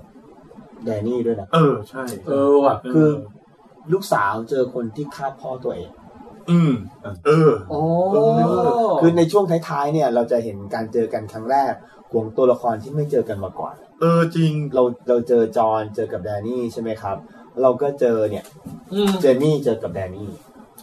แล้วมันคงจะมีแบบครั้งแรกของตัวละครอีกหลายแล้วแต่ละคนที่เจอนี่เป็นโจทย์กับจำเลยหมดเลยนะใช่เพราะมันเหลือน้อยแล้วไงเราก็จะเจอโจทย์เจอจำเลยกันตลอดเวลาผมถามประวัติศาสตร์เวสเทโรสนิดนึงพี่จะรู้ไหมพ่อของแดนนี่ชื่ออะไรนะแมทคิงเนี่ยแมทคิงชื่ออะไรอ่ะเอาละโดนด่าแล้วโดนแล้วไม่เป็นไรอะไรสักอย่างนึงเนี่ยแต่เอาเป็นว่าผมแค่อยากรู้ว่าคุณแมทคิงเนี่ยเขาเคยมีมังกรมาก่อนไหมแล้วถ้าเขาเคยมีเนี่ยแสดงว่าเจมี่เนี่ยเคยเห็นมังกรมาก่อนหรือเปล่าหรือว่ามังกรเนี่ยไม่มีมาเป็นตั้งแต่ร้อยปีสมัยปู่สมัยทวดของแดนนี่แล้วไม่ได้เจอมังกรตายไปหลายร้อยปีแล้วใช่ไหมไม่มีใครเจอตอนที่เป็นสงครามกับคิงโรเบิร์ตอะไรก็ไม่มีมังกรไม่มีมังกรไม่ชื่อแอร์กอนปะไม่ใช่เอกอนเป็นชื่อลูกของเลกาก็มีคนบอกเดี๋ยวก็มีคนเราคุณกวินเนี่ยคือเหมือนมังกรเรียกแต่แมทคิงเหมือนมังกรกับไวท์วอล์กเกอร์เป็นตำนานพอมีคนบอกฮะชื่อแอริสแอริสนะฮะคือมังกรทุกคนนะครับมังกรเป็นไว้ผิดให้โดนเซลมังกรเป็นตำนานที่คนรู้ว่าจริงเพราะมันมีหลักฐานมีกะโหลกแต่ไวท์วอล์กเกอร์เนี่ยเป็นตำนานที่แบบพันปีอ่ะคนไม่มีคนอยู่นานพอที่จะเห็นของจริงอ่ะผมจะบอกนิดนึงว่าในโลกความเป็นจริงเนี่ยพี่ในโลกเอิร์ธของเราเนี่ยสัตว์ที่น่าจะใกล้เคียงมังกรมากที่สุดเนี่ยน่าจะเป็นยุคไดโนเสาร์ที่มันเรียกเทโรซอร์พี่เทโรซอร์เนี่ยไอตัวที่มันใหญ่จริงๆอ่ะมันเหมือนประมาณแบบยีราฟบินได้อ่ะพี่ประมาณนั้นน่ะปีกกว้าง12เมตรอะไรพวกอย่างนั้นน่ะรถบัส2คันซึ่งก็ถ้ามันมีชีวิตอยู่ในยุคนี้ก็น่ากลัวเหมือนกันนะเพียงแต่มันคงพ่นไฟไม่ได้พี่แล้วก็น่าตื่นเต้นคงบินไม่เร็วเท่าไหร่อ่ะใช่ไหมตัวใหญ่บินเร็วนะมันบินได้เหรอพี่หมายถึงบินได้นึกภาพไซส์ยีราฟแล้วบินได้ยีราฟบินได้อารมณ์นั้นน่ะเฮ้ยเจ๋งว่ะเฮ้ยนี่แล้วตัวพวกนี้มันหนักขนาดนั้นมันจะมีวิวัฒนาการอะไรที่ทำให้กระดูกเบาบ้างหรือว่าเวลามันจะบินสักทีนึงเนี่ยมันก็ต้องขึ้นที่สูงก่อนแล้วค่อยล่อนลงมาหรืออะไรคืออารมณ์แบบอาจจะเป็นเหมือนพวกกระรอกบินที่ไม่ได้บินตลอดเวลามีการใช้ล่อนอะไรอย่างนี้อะไรอย่างนั้นนะแล้วแบบตอนมันพับปีกแล้วลงมาเดินเนี่ยก็เท่นะโดกอนก็มีฉากพับปีกต้องมีแล้วมันจะมีช็อตด้านข้างที่เห็นแดนนี่ยืนแบบแดนนี่ตัวแบบนิดเดียวอ่ะผมนึกภาพเหมือนอะไรวะคือสมมุติถ้ามังกรเป็นหมาแดนนี่ไซส์ประมาณไหนพี่เห็บคนไม่นะเห็บหมาอย่างเงี้ยผมว่าไซส์ประมาณแบบ กบตัวนึงขี่อยู่บนหลังหมาอย่างเงี้ยก็แฮมสเตอร์บนหลังหมาอย่างเงี้ยเป็นไปได้มันดูใหญ่มากเลยพี่ใหญ่ๆประโยคเมื่อกี้ประโยคเดียวที่ทำให้แดนนี่ออร่าหายไปหมดเลยนะแฮมสเตอร์เนี่ยเหรอเห็บกบหลังหมาเห็บด้วยจริงๆรายการเรานี่แม้เราจะตอบชื่อเอลิสไม่ได้แต่เรามีข้อมูลทางรัฐศาสตร์และชีววิทยาด้วยนะที่เราแผ่บ้างขอบคุณคนที่ให้ข้อมูลนะฮะจำไม่ได้โอเคพ้นจากไอฉากนี้ไปต่อไปเป็นฉากไหนครับแทนครับก็เราก็ไปกันที่ไปดูวินเทอร์เฟลไหมวินเทอร์เฟลก่อนก็ได้วินเทอร์เฟลนี่ก็มีแบ่งเป็น2ส่วนนะคือส่วนแบรนด์กับนิ้วก้อยแล้วก็ส่วนอารยามาถึงบ้านเอาแบรนด์ก่อนก็ได้พี่คือพูดถึงเรื่องแบรนด์เนี่ยนะครับมีประเด็นที่พี่อยากจะมาคุยก็คือว่าคนชอบบอกแบรนด์ว่าเหมือนเป็นคนเย็นชาเป็นคนเย็นชาวันนี้พี่ก็ลองมานั่งคิดดูว่าทำไมเขาถึงแบบกลายเป็นคนอย่างนั้นเนี่ยกลายเป็นคนเย็นชาคำตอบที่อธิบายกับตัวเองคือคล้ายๆกับว่าเขาบอกว่าเขาได้มีความทรงจำของคนอื่นอยู่ในตัวเขาด้วยไม่ใช่แค่ของตัวเขาคนเดียวประโยคนั้นมันเหมือนทำให้เราคิดต่อนะใช่ป่ะคือแล้วความทรงจำนั้นมาจากไหนมันมาจากการที่เขาได้เห็นแหละคือเขาได้เห็นเรื่องถ้าเราทั้งหมดเอาง่ายๆคือเราเห็นทั้งเวลาที่แบบย้อนในอดีตแล้วไม่รู้อาจจะเผื่อเห็นไปถึงอนาคตด้วยก็ได้ก็เลยรู้สึกว่าเวลาเรามองแบรนด์กับมองคนอื่นเนี่ยคล้ายๆกับว่ามันคุยกันแล้วมันไม่ค่อยซิงค์กันเพราะว่ามันมีคอนเซ็ปต์เรื่องเวลาในหัวไม่เหมือนกันผมว่าอย่างหนึ่งก็คือมันเหมือนเอาจริงคือแบรนด์มันไม่ใช่แบรนด์แล้วอ่ะมันเป็นนะแต่ว่ามันมีคนอื่นอยู่ด้วยคือแต่ว่ามันก็ยังรู้อยู่ว่ามันเป็นแบรนด์เป็นน้องใครเป็นลูกบ้านไหนแต่มันมีเมมโมรี่ของทั้งโลกอยู่ในหัวมันด้วยซึ่งมันก็เลยรู้สึกเหลือความผูกพันกับไอ้ส่วนเล็กๆส่วนเนี้ยที่เป็นแค่เด็กชายแบรนด์เนี่ยเหลืออยู่นิดเดียวมันอาจจะเป็นอย่างนี้นะคือเราทุกคนเนี่ยเราอยู่ในโลกสมัยใหม่เนี่ยเราใช้ชีวิตตามเวลาแบบเครื่องจักรกลน่ะเวลาติ๊กติ๊กติ๊กติ๊กพี่นึกไปในเชิงแบบความรู้สึกเชิงเวลาของแบรนด์ใช่ไหมใช่คือพิสูจน์คนเรามีมุมมองต่อโลกต่างกันเพราะเรามีมุมมองเรื่องเวลาต่างกันคืออย่างอาญาซันซ่าหรือคนอื่นแม้กระทั่งเราเนี่ยเรามีมองเชิงเวลาแบบเวลาเครื่องจักรกลเวลานาฬิกาเนี่ยเดินหน้าไปเรื่อยๆถ้าเป็นตะกี้พี่บอกอย่างพวกเราเนี่ยจิ๊กจิ๊กจิ๊กใช่ก็1 2 3 4ไปเรื่อยๆนึกออกไหมฮะเวลาของเราเนี่ยมันเป็นเวลาสมัยใหม่เหตุและผลมันเกิดต่อเนื่องเรียงตามกันไปเรื่อยๆแล้วเราเนี่ยไม่รู้ว่าผลข้างหน้าเป็นยังไงแต่เวลาของแบรนด์เนี่ยมันเป็นเวลาที่คนสมัยก่อนมันเรียกว่าเวลาแบบพรหมลิขิตMessianic time Messianic time มันเป็นเวลาไม่เหมือนเวลาสมัยใหม่นี่พี่เป็นเมสเตอร์ด้านฟิสิกส์ด้วยพี่ไม่มันเป็นเวลาที่ผลเกิดก่อนเหตุอ่ะนึกออกไหมฮะคือถ้ามุกเราถามว่าแทนเป็นแฟนกับอาบันได้ยังไงแฟนอาจต้องเล่าว่าไปย้อนกลับไปเมื่อสมัยนั้นไปเรียนตรงนี้ได้มาเจอกันตรงนี้แปลว่าเพราะว่าเราไปเรียนที่นั่นที่นี่เราได้ไปเจอเขาเราเลยกลายมาเป็นแฟนกันนึกออกไหมครับซีรีส์มันเรียงตามเวลา1 2 3 4แต่เวลาแบบแบรนด์ไม่เพราะคุณจะต้องเป็นแฟนกันคุณถึงต้องไปอยู่ที่นั่นเวลานั้นเวลานี้นึกออกไหมฮะแล้วคำถามต่อมาคือว่าทำไมเขาถึงให้กริดกับอาญาไม่ให้กับซันซ่ามันมีในว่าเพราะว่าผลก็คือว่าสักวันหนึ่งอาญามันคงต้องไปฆ่าไวท์วอล์กเกอร์แบรนด์ถึงต้องให้ติดอาญานะตั้งแต่วันนี้นึกออกไหมฮะคือมันเป็นความคิดของคนที่เห็นมองไปอนาคตแล้วก็เห็นอะไรแล้วก็คือเห็นทั้งอดีตอนาคตปัจจุบันพร้อมกันเขาเห็นพร้อมกันเหมือนในเรื่องไอ้นี่Arrival คล้ายๆอารมณ์คือวิธีคิดเรื่องเวลาแบบวงกลมอ่ะแต่อย่างนี้มันก็คือฟรีวิวนี่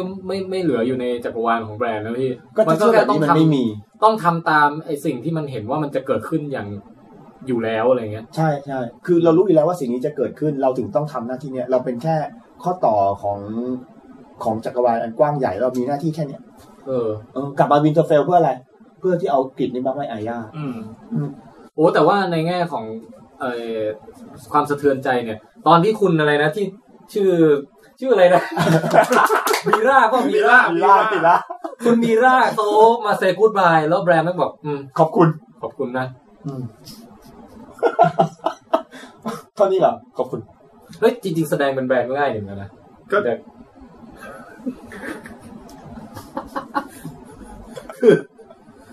ผมว่านักแสดงเขาก็เล่นง่ายดีเหมือนกันง่ายก็นอนเรื่องแล้ว พี่ลองคิดดูดิมีล่าเนี่ยตั้งแต่โฮดอไม่อยู่เป็นคนลากแบรนด์ตลอดแล้วเสียน้องชายด้วยนะแล้วเหนื่อยแบบไม่ไหวแล้วอ่ะแล้วแบรนด์ทำไงคือเราไม่แล้วแบบขอบคุณโชคดีนะคือมันอารมณ์แบบได้แค่เนี้ยคือแบรนด์เนี่ยมันเหมือนกับแบบพี่แทนถามผมโอ้ยเนี่ยเดินทางมาเหนื่อยหิวข้าวไหมไปล้มมาเป็นยังไงบ้างผมบอกไม่เป็นไรก็ล้มก็ทายาวแล้วไงผมเห็นมุกนึงในเพจ Documentary อ่ะพี่มุกมันเริ่มยังไงไม่รู้แล้วแต่สุดท้ายมันเป็นเรื่องเกี่ยวกับว่าบางทีเราพิมพ์เมสเสจไปหาใครบางคนตั้งเยอะแยะเขาส่งนิ้วกลับมาใช่ไหมแล้วก็ไม่ตอบอะไรแล้วแต่ส่วนใหญ่มุกของแบรนด์ที่มีอีกอันนึงอะคือเป็นติ๊กถูก2อันติ๊กถูก2อันคือหมายถึงว่าพี่ส่งข้อความไปหาผมอะคุยมาตั้งเยอะอะไรเงี้ยแล้วขึ้นซีนอย่างเดียวแต่ไม่ตอบอ่านแล้วอะแต่สำหรับแบรนด์อะผมมองว่าอย่างนี้ด้วยแบบผสมจากพี่ตุ้มด้วยคือแบรนด์เหมือนเป็นแบบระดับอภิปรัชญาไปแล้วอะเขาเป็นอย่างนั้นอะคือเหมือนกับแบบเขามีข้อมูลทุกอย่างรู้เรื่องทั้งหมดไม่แต่ว่าถ้าเขามีข้อมูลทุกอย่างนะเขาก็ควรจะมีข้อมูลเกี่ยวกับมารยาทสังคมด้วยถูกไหมแต่เขาไม่สนใจคือเขาเลือกที่จะไม่แคร์มันเหมือนกับว่าถ้าเรามีชีวิตอยู่เพื่อทำหน้าที่อะไรบางอย่างสิ่งอื่นๆเนี่ยมันก็ถูกกดให้เป็นรองหน้าที่นั้นไปหมดแต่ถ้าสมมุติว่าอยู่มาวันนึงเขาต้องปฏิบัติหน้าที่ได้ยากขึ้นเพราะเขามารยาทเลวอะพี่อันเนี้ยผมมองเขาก็ควรจะปฏิบัติมารยาทดีเพื่อให้ปฏิบัติหน้าที่ได้ง่ายขึ้นพี่นึกออกป่ะไม่เพราะว่าเวลาของเขาเนี่ยเป็นเวลาแบบยังไงสิ่งนั้นก็ต้องเกิดแต่คือไม่เกี่ยวกับการทำเราแล้วเพราะว่ามารยาทต่อให้เราเลวอยู่ดีมันก็เกิดอยู่ดีโอเคแต่มารยาทก็ควรจะมีบ้างแล้วเราคิดแบบคนธรรมดาท่านแบรนด์ท่านรู้แจ้งแล้วท่านรู้แจ้งแล้วท่านไม่มาเหมือนอย่างพวกเราจำไอ้เรื่องนี้ไหม Watchmen เนี่ยดร.แมนฮัตตันนี่กำลังจะพูดดร.แมนฮัตตันคือคนที่เขาแบบมองเห็นคือในนิยามว่าแบบรู้แจ้งทุกอย่างแล้วเนี่ยคือความรู้สึกของปุถุชนมันไม่มีความหมายมันไม่ประโยชน์คืออย่างผมอ่ะตอนดูแบรนด์ผมนึกถึงตัวละคร2ตัวคือดร.แมนฮัตตันตัวนึงกับอีกตัวนึงคือเรื่องเฮอเพราะว่าเฮอมันเป็นซิงข้อมูลทั้งโลกแล้วมันเห็นข้อมูลทุกอย่างจนมันมองว่าเรื่องของความรักเป็นเรื่องไม่ได้สำคัญมันเป็นเรื่องที่เป็นพื้นไปแล้วมันสามารถขึ้นไปอีกสเต็ปนึงการศึกษาเรื่องอย่างอื่นแทนแล้วผมก็มองว่าแบรนด์มันคงแบบไอ้เรื่องความสัมพันธ์ของแต่ละคนน่ะมันเป็นเรื่องไร้สาระเพราะสุดท้ายแล้วมันมีเหตุการณ์ที่จะต้องไปทำมีเหตุการณ์ที่มีคอนซิเควนซ์อยู่คนนึงตายก็จบไปเพราะเดี๋ยวมันก็มีเหตุการณ์อะไรต่อเนื่องมาอะไรอย่างเงี้ยเห็นแบรนด์แล้วนึกถึงนี่ไม่รู้ใครเคยอ่านมุซาชิไหมฮะแบบว่ามิยาโมโตะมุซาชิเคยอ่านพี่ฉากเปิดของมุซาชิเลยนะไม่รู้ฉบับแปลไทยมันพูดยังไงแต่ญี่ปุ่นมันคืออย่างนี้คือมุซาชิมันนำพึงกับตัวเองว่าพี่ต้องพูดเป็นญี่ปุ่นด้วยนะพี่จำไม่ได้เอาสักนิดนึงพี่หลังจากที่ตายไปแล้วประมาณว่าคือโลกนี้มันช่างกว้างใหญ่อะเราไม่รู้ว่าการเคลื่อนไหวของโลกจะเป็นยังไงสิ่งที่มนุษย์ดิ้นรนในโลกวันนี้มันก็เป็นแค่แบบใบไม้ใบเดียวที่ร่วงในสายลมอะไรอย่างเงี้ยไม่ว่าจะเป็นสงครามใหญ่อะไรของมนุษย์มันเป็นแค่แบบผงธุลีของจักรวาลอ่ะมันเหมือนมันมองแบรนด์มันมองแบบอย่างคุณซาอุลีบอกว่านึกไม่ออกว่าแบรนด์เห็นอนาคตหรือเปล่าผมคิดว่ามันไม่เกี่ยวว่าแบรนด์มองเห็นอนาคตหรือเปล่าแต่ผมมองว่าวิธีคิดแบบแบรนด์หรือพวกอภิปรัชญานะคือแบบรู้ทั้งหมดแล้วนะแบบคือมันเหมือนกับการคิดแบบ 1+1 เท่ากับ 2รายละเอียดของ 1+1 เท่ากับ 2ที่เป็นเรื่องอารมณ์เรื่องเหตุผลแล้วพวกเนี้ยมันไม่เกี่ยวมันอยู่เหตุผลอย่างเดียวคือ 1+1 เท่ากับ 2คือถ้าพูดให้ถูกสำหรับแบรนด์แล้วมันไม่มีอดีตปัจจุบันอนาคตทุกอย่างมันเกิดขึ้นพร้อมกันลูกอย่างนั้นนะอย่างนั้นเหมือนเรื่องอะไรบ้ามากอ่ะเหมือนอะไรบ้าเลยทำนองนั้นนะพี่เราเวลาสปอยอะไรว่าเนี่ยตอนเนี้ยผมว่ายังแอบสแตรกอยู่แต่ถ้าเทียบกับดร.แมนฮัตตันน่ะเขาไม่แคร์โลกถึงขั้นที่เขาถอดเกงในเลยไปไหนมาไหนไม่ต้องใส่เสื้อผ้าก็ได้ไม่ว่าแบรนด์เป็นอะไรนะคือก็แบรนด์ก็ยังแคร์อยู่นิดหน่อยคือดร.แมนฮัตตันน่ะมันถึงขั้นนั้นได้เพราะมันสามารถควบคุมอะตอมได้มันไม่ร้อนมันไม่หนาวแบรนด์ไม่ร้อนมันหนาวอยู่โดยสรุปแล้วนะสำหรับผมกับแบรนด์นะผมยกให้เขาอยู่เหนือสำหรับผมเลยนะยกให้อยู่เหนือจอฟฟี่แล้วพี่ว่าตอนนี้ตัวละครที่คนอยากให้ตายมันเหมือนจะเป็นแบรนด์คือผมเนี่ยเห็นมันมีช็อตที่อาย่าเจอกับแบรนด์แล้วมีซานซ่าคือเป็นผมอ่ะผมเป็นซานซ่านะผมจะบอกอาย่าบอกเจ้าเพิ่มลิฟต์ได้ไหมเกือบปุ้งทำไมนะบอกใครนะคือ ซานซ่าเป็นผมเป็นซานซ่าผมจะบอกอารายาว่าช่วยเพิ่มลิสต์ให้จะ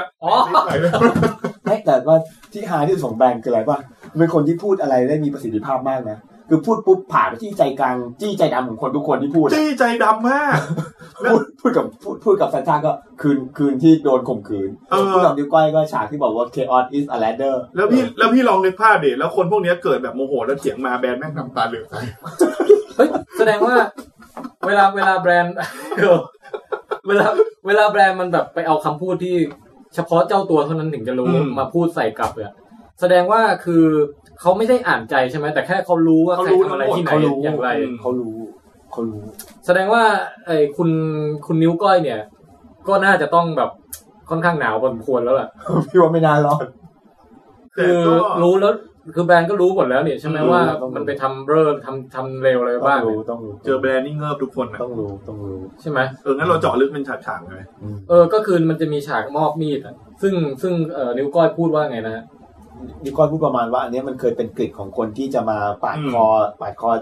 ต้องการจะฆ่าชีวิตเจ้าเนี่ยผมลืมไปแล้วเพราะเนี้ยพี่ตุ้มทวนคือตอนที่พี่ก็จำได้ลางๆนะถ้าคนอื่นจะคือมันมีช็อตที่ว่าแบรนด์ตกตึกแล้วสลบเอพิโซด 1เลยน่าจะซีซั่น 1เอพิโซด 2มั้งแล้วตัวมีนักฆ่ามาแล้วนักฆ่าใช้กิจอันนั้นแล้วกิจอันนั้นเนี่ยมันก็โดนแม่ของแบรนด์มาช่วยไว้ก่อนLady Stark Lady Stark มาช่วยไว้แล้วกิจนั้นเนี่ยก็ตกอยู่กับ Lady Stark แต่ไม่เคยเปิดเผยใช่ไหมว่าซึ่งจริงๆกิจอันเนี้ยคือหนึ่งในชนวนสงครามของเกมออฟโธรนด้วยมันเป็นของแพงใช่มันเป็นของแพงแล้วเป็นของที่ไม่น่าจะเป็นนักฆ่าธรรมดาแล้วตัวตามไปสืบว่ากิจนี้เป็นของใครแล้วไปสืบกับนิ้วก้อยก่อนนิ้วก้อยก็บอกว่ากิจเนี้ยฆ่าได้มาจากการพนันกับทีเลียนมันเคยเป็นของข้าแต่ว่าทีเลียนชนะพนันทีเลียนเอาไปใช่แล้วตรงเนี้ยมันก็เป็นช็อตที่ทำให้เห็นว่านิ้วก้อยคือต้นสงครามเหมือนกันก็คือนิ้วก้อยเป็นคนบอกเองว่ากิจนี้มันเป็นชนวนของสงครามทั้งหมดแล้วจากนั้นกฤษตกกลับมาอยู่ในมือนิ้วก้อยอีกทีได้ยังไงนะผมว่ามันก็เหมือนกับตอนที่ถ้าอันนี้จำไม่รู้จำผิดหรือเปล่านะเพราะว่าสุดท้ายแล้วอ่ะก็ตัว Lady Stark ก็เอากิจนี้มาให้นิ้วก้อยอยู่ดีก็เป็นตอนแรกก็เป็นของนิ้วก้อยใช่แล้วก็มามอบให้แบรนด์อันนั้นเป็นจุดคือถ้าอ่านมาถึงตอนนี้แล้วคือว่าเรื่องทั้งหมดมันเกิดขึ้นบนนิ้วก้อยจริงๆนะตั้งแต่มันวางแผนให้ฆ่าจอห์นแอรินที่เป็นหักจนกระทั่งแบบไปติดชนวนให้พยายามยุแยงตะแคงลงให้บ้านสตาร์กับแลนนิสเตอร์ตีกันอะไรแบบนี้แล้วแบบประโยค chaos is ladder นี่ก็คือเสียบผ่ากลางเสียบผ่ากลางเลยนี่คือผ่ากลางเลยคือมันเป็นคือความชิบหายของคนอื่นคือบันไดสำหรับมึงใช่ไหมใช่คือเป็นคนที่พูดได้มีประสิทธิภาพที่สุดคือถามว่าประโยคไหนที่จะ define ตัวนิ้วก้อยประโยคนี้แหละ chaos is a ladder แล้วเป็นประโยคที่คุยกับวาริสด้วยประโยคไหนที่จะ define ซานซ่าก็เรื่องในคืนแต่งงานอ่ะมันเปลี่ยนชีวิตซานซ่าไปอ่ะแต่ผมอยากเห็นฉากนี้ว่ะฉากไหนฉากตอนที่แบนพูดเรื่องสะเทือนใจอ่ะแล้วเขาโมโหแล้วพอเถียงกับทำไมมึงพูดอย่างนี้แล้วแบนก็ตาเหลือกจะมีใครกล้าทำร้ายแบนป่ะผมเนี่ยแหละคนนึงเพราะฉะนั้นคนหมั่นไส้แบรนด์กันทั่วไปนี่คุณซาลีบอกว่าแคทเอาไปคืนแคทลินตาร์กเอาไปคืนแล้วก็โอเคก็ฉากนั้นก็จบไปแล้วก็ต่อมาเอาอารยามาถึงใช่ไหมอารยามาถึงเนี่ยโอ้โหเริ่มด้วยคอมเมดี้ก่อนซึ่งก็เป็นฉากที่คล้ายๆกับตอนต้นๆเหมือนกันเพราะอารยาจะเข้าปราสาทพี่ตุ้มเริ่มตกใจแล้วคือไอ้ปราสาทที่จะเข้าตอนจะเข้าคิงแลนดิ้งอ่ะอารยาก็มียาม2คนไม่เข้าเนี่ยเหรอเพราะว่าส่วนหนึ่งอ่ะผมมองว่าคืออารยาถึงแม้จะเป็นเลดี้แต่ด้วยแบบความเป็นอารยามันไม่เหมือนเลดี้ของตระกูลใหญ่เลยคือเลดี้กับโปโลคือน้องหมีอ่ะยังดูมีแบบ แต่งตัวแต่งผมก็ยังดูมีความเป็นน้องหมีเดินมาไม่ต้องพูดหรอกยามก็เปิดทางให้เขาซึ่งก็ไอยาม2คนนั้นก็เป็นโจ๊กอ่ะแต่มันก็ฮาดีนะก็ฮาก็ชอบแล้วสักพักก็แบบให้เข้าไปเพราะผมกลัวยาม2คนนั้นตายอารยายังมีมารยาทอยู่ยังมีมารยาทอยู่แต่มันพูดประมาณยังไงนะบอกว่า จะเพิ่งไปยุ่งอะไรกับเลดี้สตาร์เขากำลังยุ่งอยู่แล้วแบบใช่อารยาบ้าบออะไรไปกลับไปอะไรอย่างงี้ใช่แล้วก็มันเถียงไงถึงสุดท้ายถึงได้เข้าไปนะอารยาบอกว่าก็ไล่ฆ่ากลับไปแล้วเหมือนกับว่าถ้าเกิดแคทเธอรีนถ้าซานซ่าได้รู้ว่าเจ้าอ่ะได้ไล่น้องสาวของถ้าเป็นตัวจริงเนี่ยเจ้าก็โดนเฉ่งแน่ก็คิดดูแล้วกันว่าจะโดนอะไรมันพูดประมาณว่าคือไม่ว่ายังไงมึงก็เข้าไปได้แหละแต่ว่าถ้าเข้าไปได้แล้วไม่อะไรไงไม่ว่าจะเป็นตัวจริงตัวปลอมก็มีปัญหาไม่ออกมาสักพักระหว่างที่ไอ้2คนนั้นเถียงกันอยู่ว่าใครจะไปรายงานอายาก็หายไปกูไปแล้วกูไปดีกว่าเขาไปเจอซันไอทหารพวกนี้ก็เป็นรายงานซันซ่าว่าตะกี้มีคนอ้างว่าเป็นน้องมาหาแล้วก็แบบหายไปแล้วซันซ่าบอก I know where she is แล้วก็ตัดมาปุ้มที่ห้องใต้ดินอันนี้ก็ขำนะที่ไปดูรูปปั้นบอกจะบอกปั้นไม่เหมือนปั้นไม่เหมือนนั่นคือประโยคแรกที่ทักกันใช่ไหมโอ้หน้าไม่เหมือนปั้นยังไงวะนี่ ก็บอกว่าทำไมเขาไม่ให้คนที่รู้จักหน้าท่านพ่อแบบเป็นคนปั้นเนี่ยแล้วซันซ่าก็บอกคนที่รู้จักหน้าท่านพ่อตายหมดแล้วอันนี้ก็น่าเศร้านะน่าเศร้าแต่ก็เป็นประโยคที่ทั้งเศร้าแล้วก็พลิกกลับมาอบอุ่นนิดนึงนะคือเหมือนกับว่าใครสักคนที่พูดบอกว่าตอนเนี้ยมันก็มีคนที่จำหน้าท่านพ่อได้แล้วนี่ใช่ใช่แล้วก็อารยาตอบกลับไปไงว่าเนี่ยตอนนี้มีแล้วไงมีอยู่เท่านี้เฮ้ยแล้วก็แบบเข้ามากอดกันนิดนึงใช่ป่ะชอบช็อตกอดครั้งที่2ใช่ช็อตแรกยังแบบนิ่งๆอยู่ยังนิ่งๆอยู่แต่พอกอดครั้งที่2รู้สึกได้เลยว่าโอ้โหมันแบบมีสายสัมพันธ์เพราะว่าซานซ่าหรืออารยาถามว่าเรายังแบบไม่ฟินิชเรื่องที่เราทำตอนแรกอยู่ตอนแรกผมก็คิดว่ามันจะคุยเรื่องอะไรกันต่อหรือว่ามันจะทะเลาะกันเรื่องจอนวันที่บอกว่าจอนเจอซันซ่ายังดีจอนเห็นแค่ไหนนะแล้วก็บอกว่าเรายังมีเรื่องที่ทำกันต่อก็คือมากอดกันต่อแล้วก็ตอนนี้เป็นตอนแรกนะที่ฟังซันซ่าพูดต้องออกเสียงอารยานะอารยาออกเสียงอารยาเพราะฉะนั้นเพจเราไม่ผิดนะฮะเนี่ยออกเสียงอารยาชัดมากอารยามากเลยอารยาแต่อาจจะย่านิดนึงไงซึ่งตัวอาชัดมากโอ้ตอนนี้คอมเมนต์มารัวมากครับอ่านไม่ทันเดี๋ยวนะเขาพูดกันเรื่อง chaos อะไรอยู่โอเคยังไม่คอมเมนต์เกี่ยวอะไรคือเนี่ยต้องแบบบอกแฟนเพจนิดนึงว่าเราไม่อยากอ่านนะครับแต่คือระบบการไลฟ์ของเราอ่ะมันมีโปรแกรมอันนึงแล้วมีหน้าจออันนึงซึ่งมันจะคอมเมนต์มันไม่ไหลให้เราเห็นเราต้องไปกดเลื่อนเองยังไงก็ตามผมว่าคู่ที่ได้กลับมาเจอกันเนี่ยอารยากับซันซ่าก็ซึ้งใช้ได้เพราะว่าเขาเคยเป็นคู่ซีกันพอสมควรจากซีซั่นก่อนๆคู่กัดหมายถึงว่าแบบมีบทร่วมกันมามากแต่อย่างสมมุติแบรนด์กับซันซ่าอย่างเงี้ยจริงๆแทบจะไม่เคยมีฉากเดียวกันเลยนะตั้งแต่ซีซั่น1มาเพราะฉะนั้นคู่นี้ใช้ได้เลยเดี๋ยวรออารยาเจอจอนเนี่ยผมว่าน่าจะซึ้งมันมีคำถามว่าจะได้เจอหรือเปล่าสำหรับผมนะคือผมคิดว่ามันเหมือนกับแบบผมในใจผมมีความรู้สึกว่าการที่หนังเล่าเรื่องแบบเนี้ยการได้เจอคงไม่ได้เจอแบบง่ายๆแล้วมั้งอาจจะแบบต้องไปเจอในช่วงวิกฤตหรือในเหตุการณ์บางอย่างสำหรับผมคิดอย่างนี้เฮ้ยซีซั่นหน้าอายาได้ไอ้กริดวาเลเรียนมาแล้วใช่ป่ะไม่รู้มีชื่อกริดหรือเปล่าท่านผู้ชมนะฮะใครรู้ชื่อกริดนั้นเขียนมาแล้วฮะซีซั่น8เนี่ยอารยาแบบไล่ลุยฟันไวท์วอล์กเกอร์อ่ะพี่ว่าเขาน่าจะเป็นคนที่แบบว่าแล้วแบบแอคชั่นสุดมันอ่ะฆ่าไวท์วอล์กเกอร์ตัวสำคัญเฮ้ยแต่ช็อตนี้ต้องกลับมานิดนึงเพราะเดี๋ยวมันสำคัญเนี่ยใช่คือที่ว่าซานซ่าดูจะหัวเราะอารยานะที่บอกว่าอารยามันจะลงใต้ทำไมว่ามีลิสจะไปฆ่าโอ้ไม่รู้ไอ้น้องเด็กใสๆอย่างเธอเหรอมีลิสอะไรอ่ะมันคือเอาป้าเกาหลีที่ตามเกมอยู่คือยังไม่ได้มีโอกาสนั่งลงคุยกันว่าน้องเขาไปเจออะไรมาบ้างนะโอ้แต่ซันซ่าก็แบบถ้าเล่าให้ฟังจริงซันซ่าคงไม่อยากจะเชื่อนะคือฆ่าตระกูลเฟรย์แบบยกตระกูลอะไรอย่างเงี้ยอาจจะแบบว่าเลเวลอัพแบบปุ๊บมามากมายเลยอ่ะซันซ่าก็เลเวลอัพนะแบบทุกคนเลเวลอัพหมดอ่ะแต่คนละทิศคนละทางนะอารยาเจอแบรนด์นี่นะเจอแล้วนี่ยังเจอในฉากนี้แหละแล้วถัดไปซานซ่าก็เลยพาอารยาไปเจอแบรนด์ก็เป็นฉากที่สำหรับผมนะก็ไม่มีอะไรมากก็แบรนด์ก็โชว์ความสามารถตัวเองให้เห็นอีกครั้งว่าข้าเห็นเจ้าที่ทางแยกแล้ว แล้วมันมีช็อตที่อารยาหันไปสบตากับซานซ่าผมคิดในใจเลยในหัวผมมีคำนี้ขึ้นมาเลยว่าถ้าผมเป็นซานซ่าผมจะบอกอารยาว่าอะไรว่ากูบอกแล้ว แบรนด์เปลี่ยนไปที่เพิ่งคุยกันมาเมื่อกี้คนเรานั้นน่าสงสารนะแค่เป็นคนไม่แสดงอาการดีๆแล้วกลายเป็นคนดูเป็นคนหน้าหมั่นไส้เลยพี่ลองคิดดูดิสมมุติวันนั้นที่พี่ล้มแล้วพี่ผมบอกพี่บอกว่า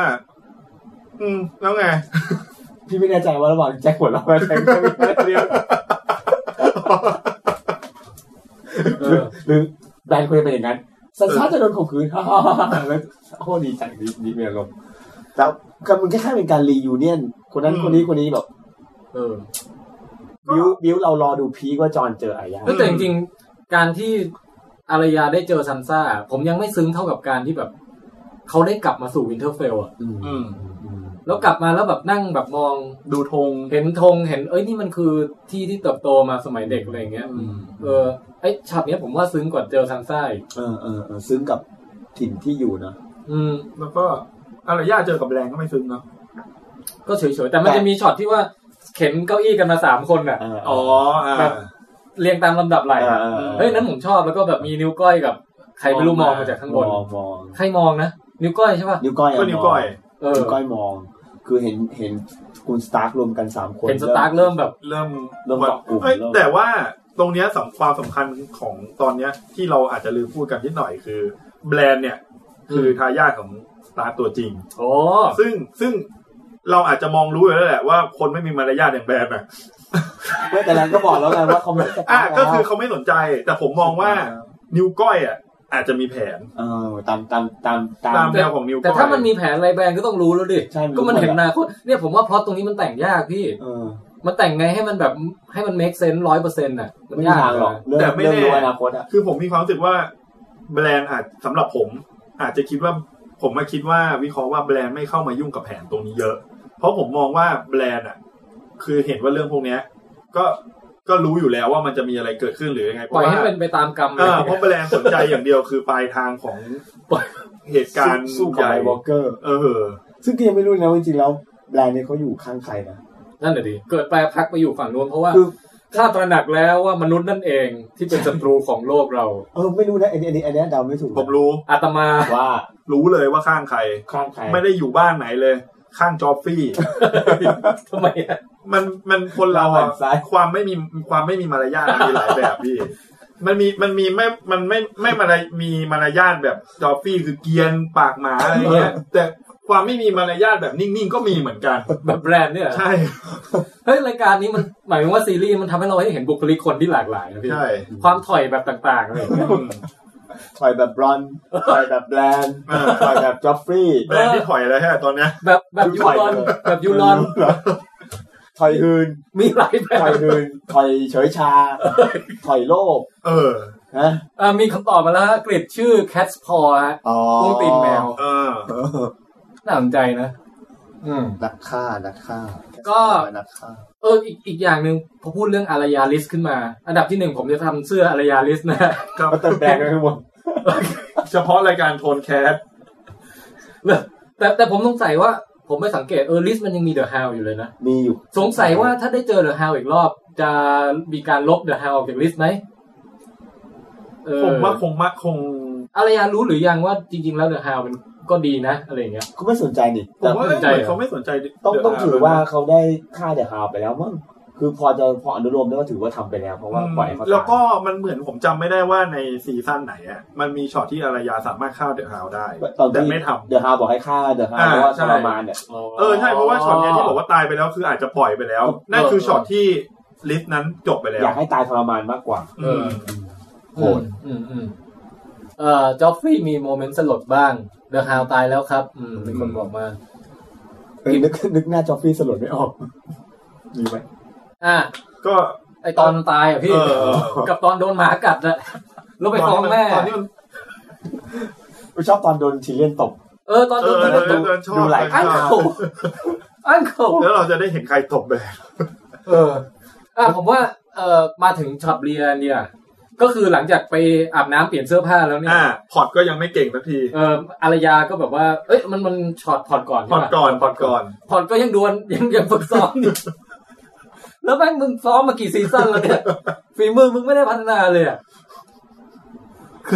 มันรีแอนไง ตอนนี้มันอาจจะเก่งกว่าคนอื่นอ๋อแต่ถ้าผมเป็นรีแอนสอนนี่ผมก็แบบเหนื่อยเบื่อเหมือนกันนะพี่แบบปึ้งกระเด็นไปผมไปฟังจิบน้ำมันกลับมาปึ้งหลบผมไปฟังรีแคปอันนึงของไทยนั่นแหละเขาบอกว่าจริงๆแล้วบิลลี่แอนตอนเนี้ยผมลองปิดเสียงก่อนนะบิลลี่แอนโทรมาผมว่าอย่าพูดอย่าสปอยเยอะ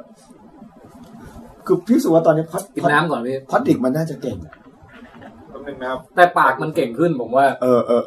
คือต่อให้ฝีมือดาบมันยังพอถูไถแต่ว่าผมว่าปากเก่งต่อล้อต่อเถียงแล้วก็มีการมาบอกให้บริแอนเนี่ยบอกว่าอะไรนะเนี่ยดูดิท่านเนี่ยได้ทำสำเร็จแล้วนะคำมั่นสัญญาที่ให้ไว้กับเลดี้สตาร์กันตอนเนี้ยพี่น้องสตาร์ได้อยู่ด้วยกันแล้วนะลองดูสิซึ้งใจหรือเปล่าไมเลดี้แล้วบริแอนกำลังจะหันไปด่าแต่ว่ากูเป็นไมเลดี้สักวันก็ได้วะหรือมันไม่ด่าเพราะว่ามันซึ้งกับคำพูดที่พอดมันเหมือนกับว่าเขารู้ว่าบริแอนเป็นคนที่อยากแบบเป็นอัศวินรักษาคำมั่นสัญญาใช่ไหมคือบริแอนมันมีคดีติดตัวตรงที่ว่าอยู่กับใครคนนั้นตายหมดคืออันนี้คล้ายๆกับช่วงนี้กลายเป็นแบบว่าครั้งแรกที่อยู่กับแซนซ่าแล้วเนี่ยทุกคนค่อยๆกลับมาไม่ใช่ค่อยๆหายไปอ่ะคือเหมือนกับว่าบิลลี่แอนอ่ะเขามีความเขาเรียกว่า achievement ของเขาอ่ะคือการที่ว่าต้องทำคำมั่นสัญญาให้สำเร็จให้ได้เป็นโอสคีเปอร์นะแล้วแล้วมันเหมือนกับว่าเขาอ่ะอยู่กับเจมี่เขาก็ต้องส่งเจมี่ให้รอดแต่ว่าภารกิจที่เขาทำไม่สำเร็จคุ้มครองเจ้าคืออารยาด้วยเพราะว่าอารยาไม่ยอมมากับนั่นก็เฟลไป1ครั้งเหมือนเป็นความแบบเขาเรียกว่ามิชชั่นไม่สำเร็จ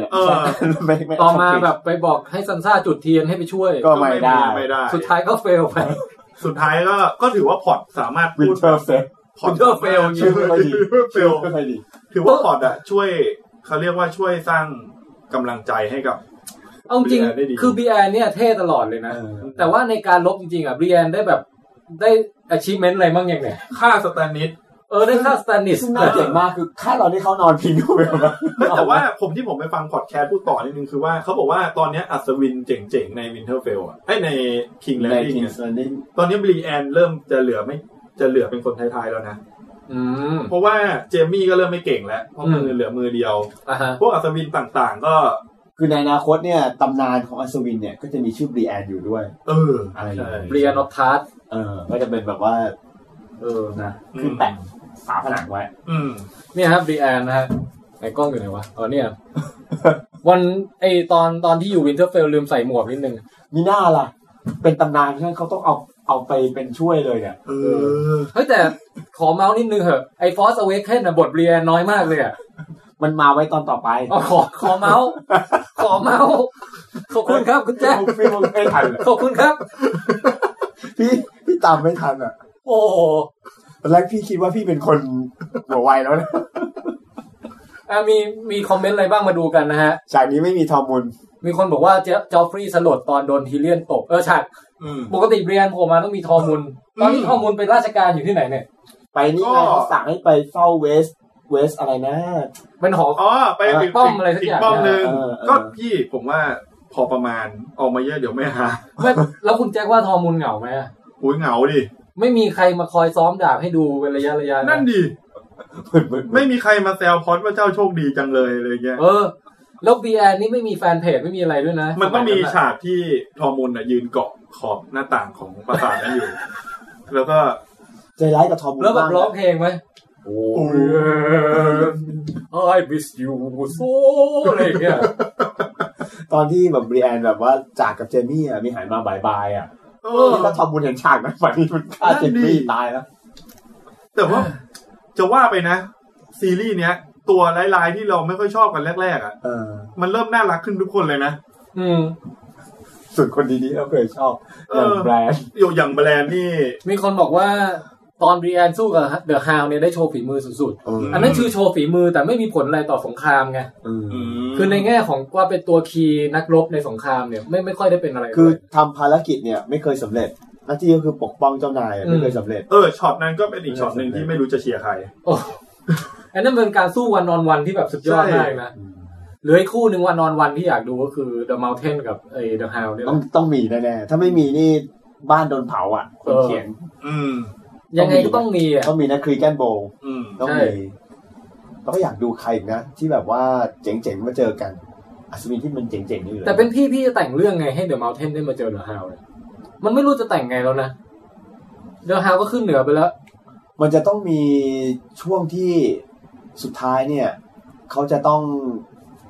ทุกอาณาจักรต้องมาสุมหัวรวมกันสักที่หนึ่งเพราะต้องเจอศัตรูใหญ่จริงคือไวท์วอล์กเกอร์ถูกไหมอย่างนั้นก็ต้องแล้วเดอะมัลเทนมันจะเหลือรอดจากศึก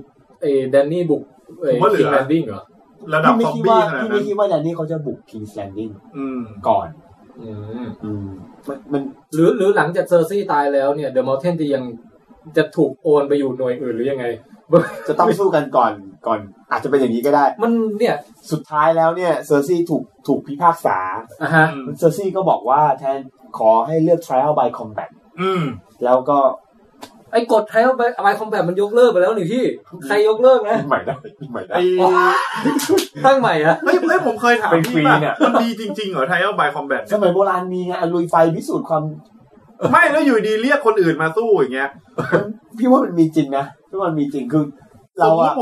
สมมุติอันนี้ผมอยากรู้จริงๆนะคือผมดูเรื่องนี้แล้วผมขัดใจไอ้ trial by combat มากเลยสมมุติผมไปทีมเด็กตายเงี้ยแล้วผมบอก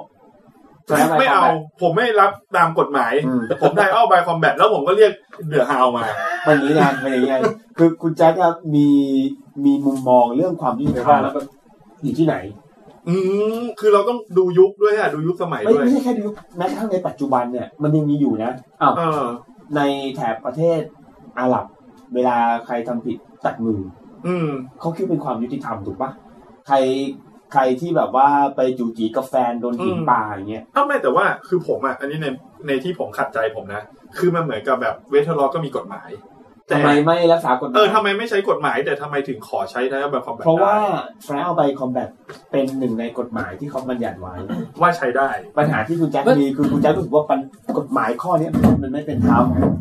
แต่ความรู้สึกว่าไม่ยุติธรรมอ่ะมันจะทำให้กฎนั้นมีคนต่อต้านเยอะแล้วก็ล้มง่ายพี่ใช่แต่เพราะคนรู้สึกว่ามันยุติธรรมไงคนรู้สึกว่ายุติธรรมเหรออ้าวถ้ามันอยู่มานานแปลว่าคนคิดว่ามันพอใช้ได้คืออาจจะยุติธรรมสำหรับกรณีที่ว่าถ้าเรายังไงดีวะอย่างตอนทีเลียนอ่ะรู้สึกดีไว้ใช้กฎนี้แต่ถ้าอย่างที่คุณแจ็คบอกอ่ะสมมุติแบบใครดีวะคือจอปี้อย่างเงี้ยแรนซี่บอกขอใช้กฎนี้คือเอาง่ายๆแล้วผมว่าตอนเนี้ยถ้าผมเป็นเซอร์ซี่อ่ะผมทำผิดกฎหมายอะไรผมไม่กลัวเลยเพราะเรามีทรีแกนมีเมลเทนเนี่ยอันนี้นะมันเป็นความเป็นจริงในสังคมปัจจุบันไงคือกฎหมายเห็นว่ายุติธรรมอ่ะมันยุติธรรมกับคนบางคนเท่านั้นแหละโอ้โหลึกซึ้งใช่ป่ะคือเราไปมองว่าการ trial by combat เป็นเรื่องที่ไม่ยุติธรรมถ้ามันไปใช้กับคนที่มี power ต่างกันมากถูกไหมที่คุณแจ็คพูดสรุปเป็นนามธรรมเพลงนี้ถูกไหมในชีวิตจริงอ่ะกฎหมายที่เราใช้อ่ะมันเป็นเรื่องของ power relation มันไม่ทำกับคนทุกคนหรอกแต่มันก็ขวดแตกเอางี้ดีกว่าเทียบได้กับทนายปะประมาณ 90% ไม่ใช่ไหมประมาณ 90% ของคนที่เดี๋ยวแป๊บนึงพี่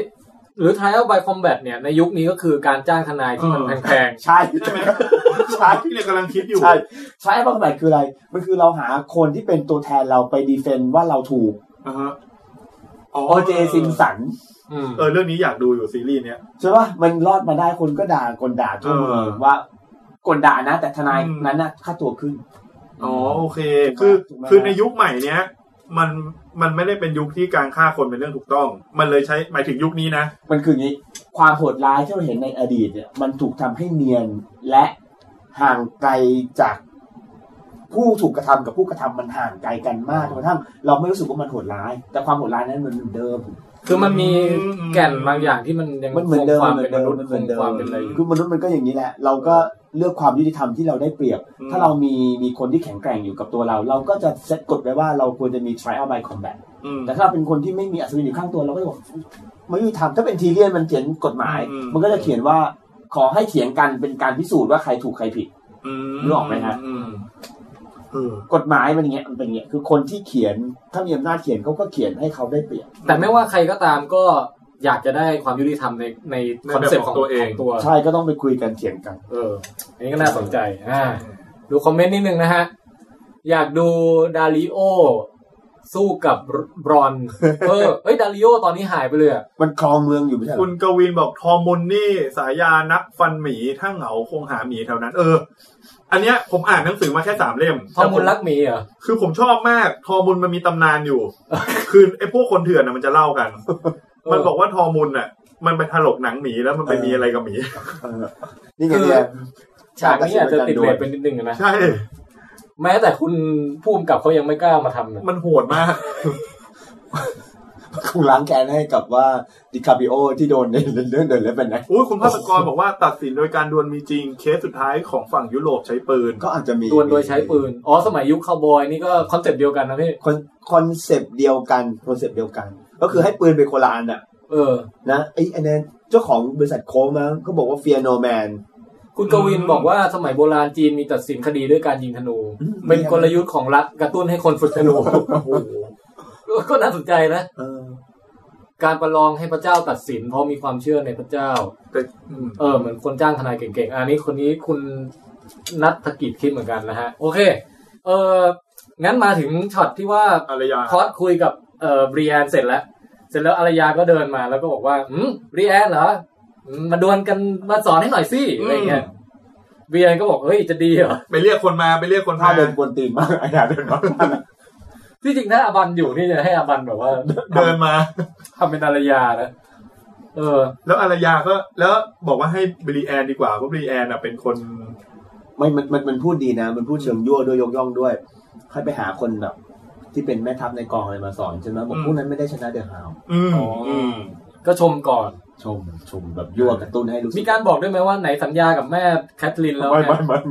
ว่าจะแบบช่วยลูกทุกอย่างอะไรเงี้ย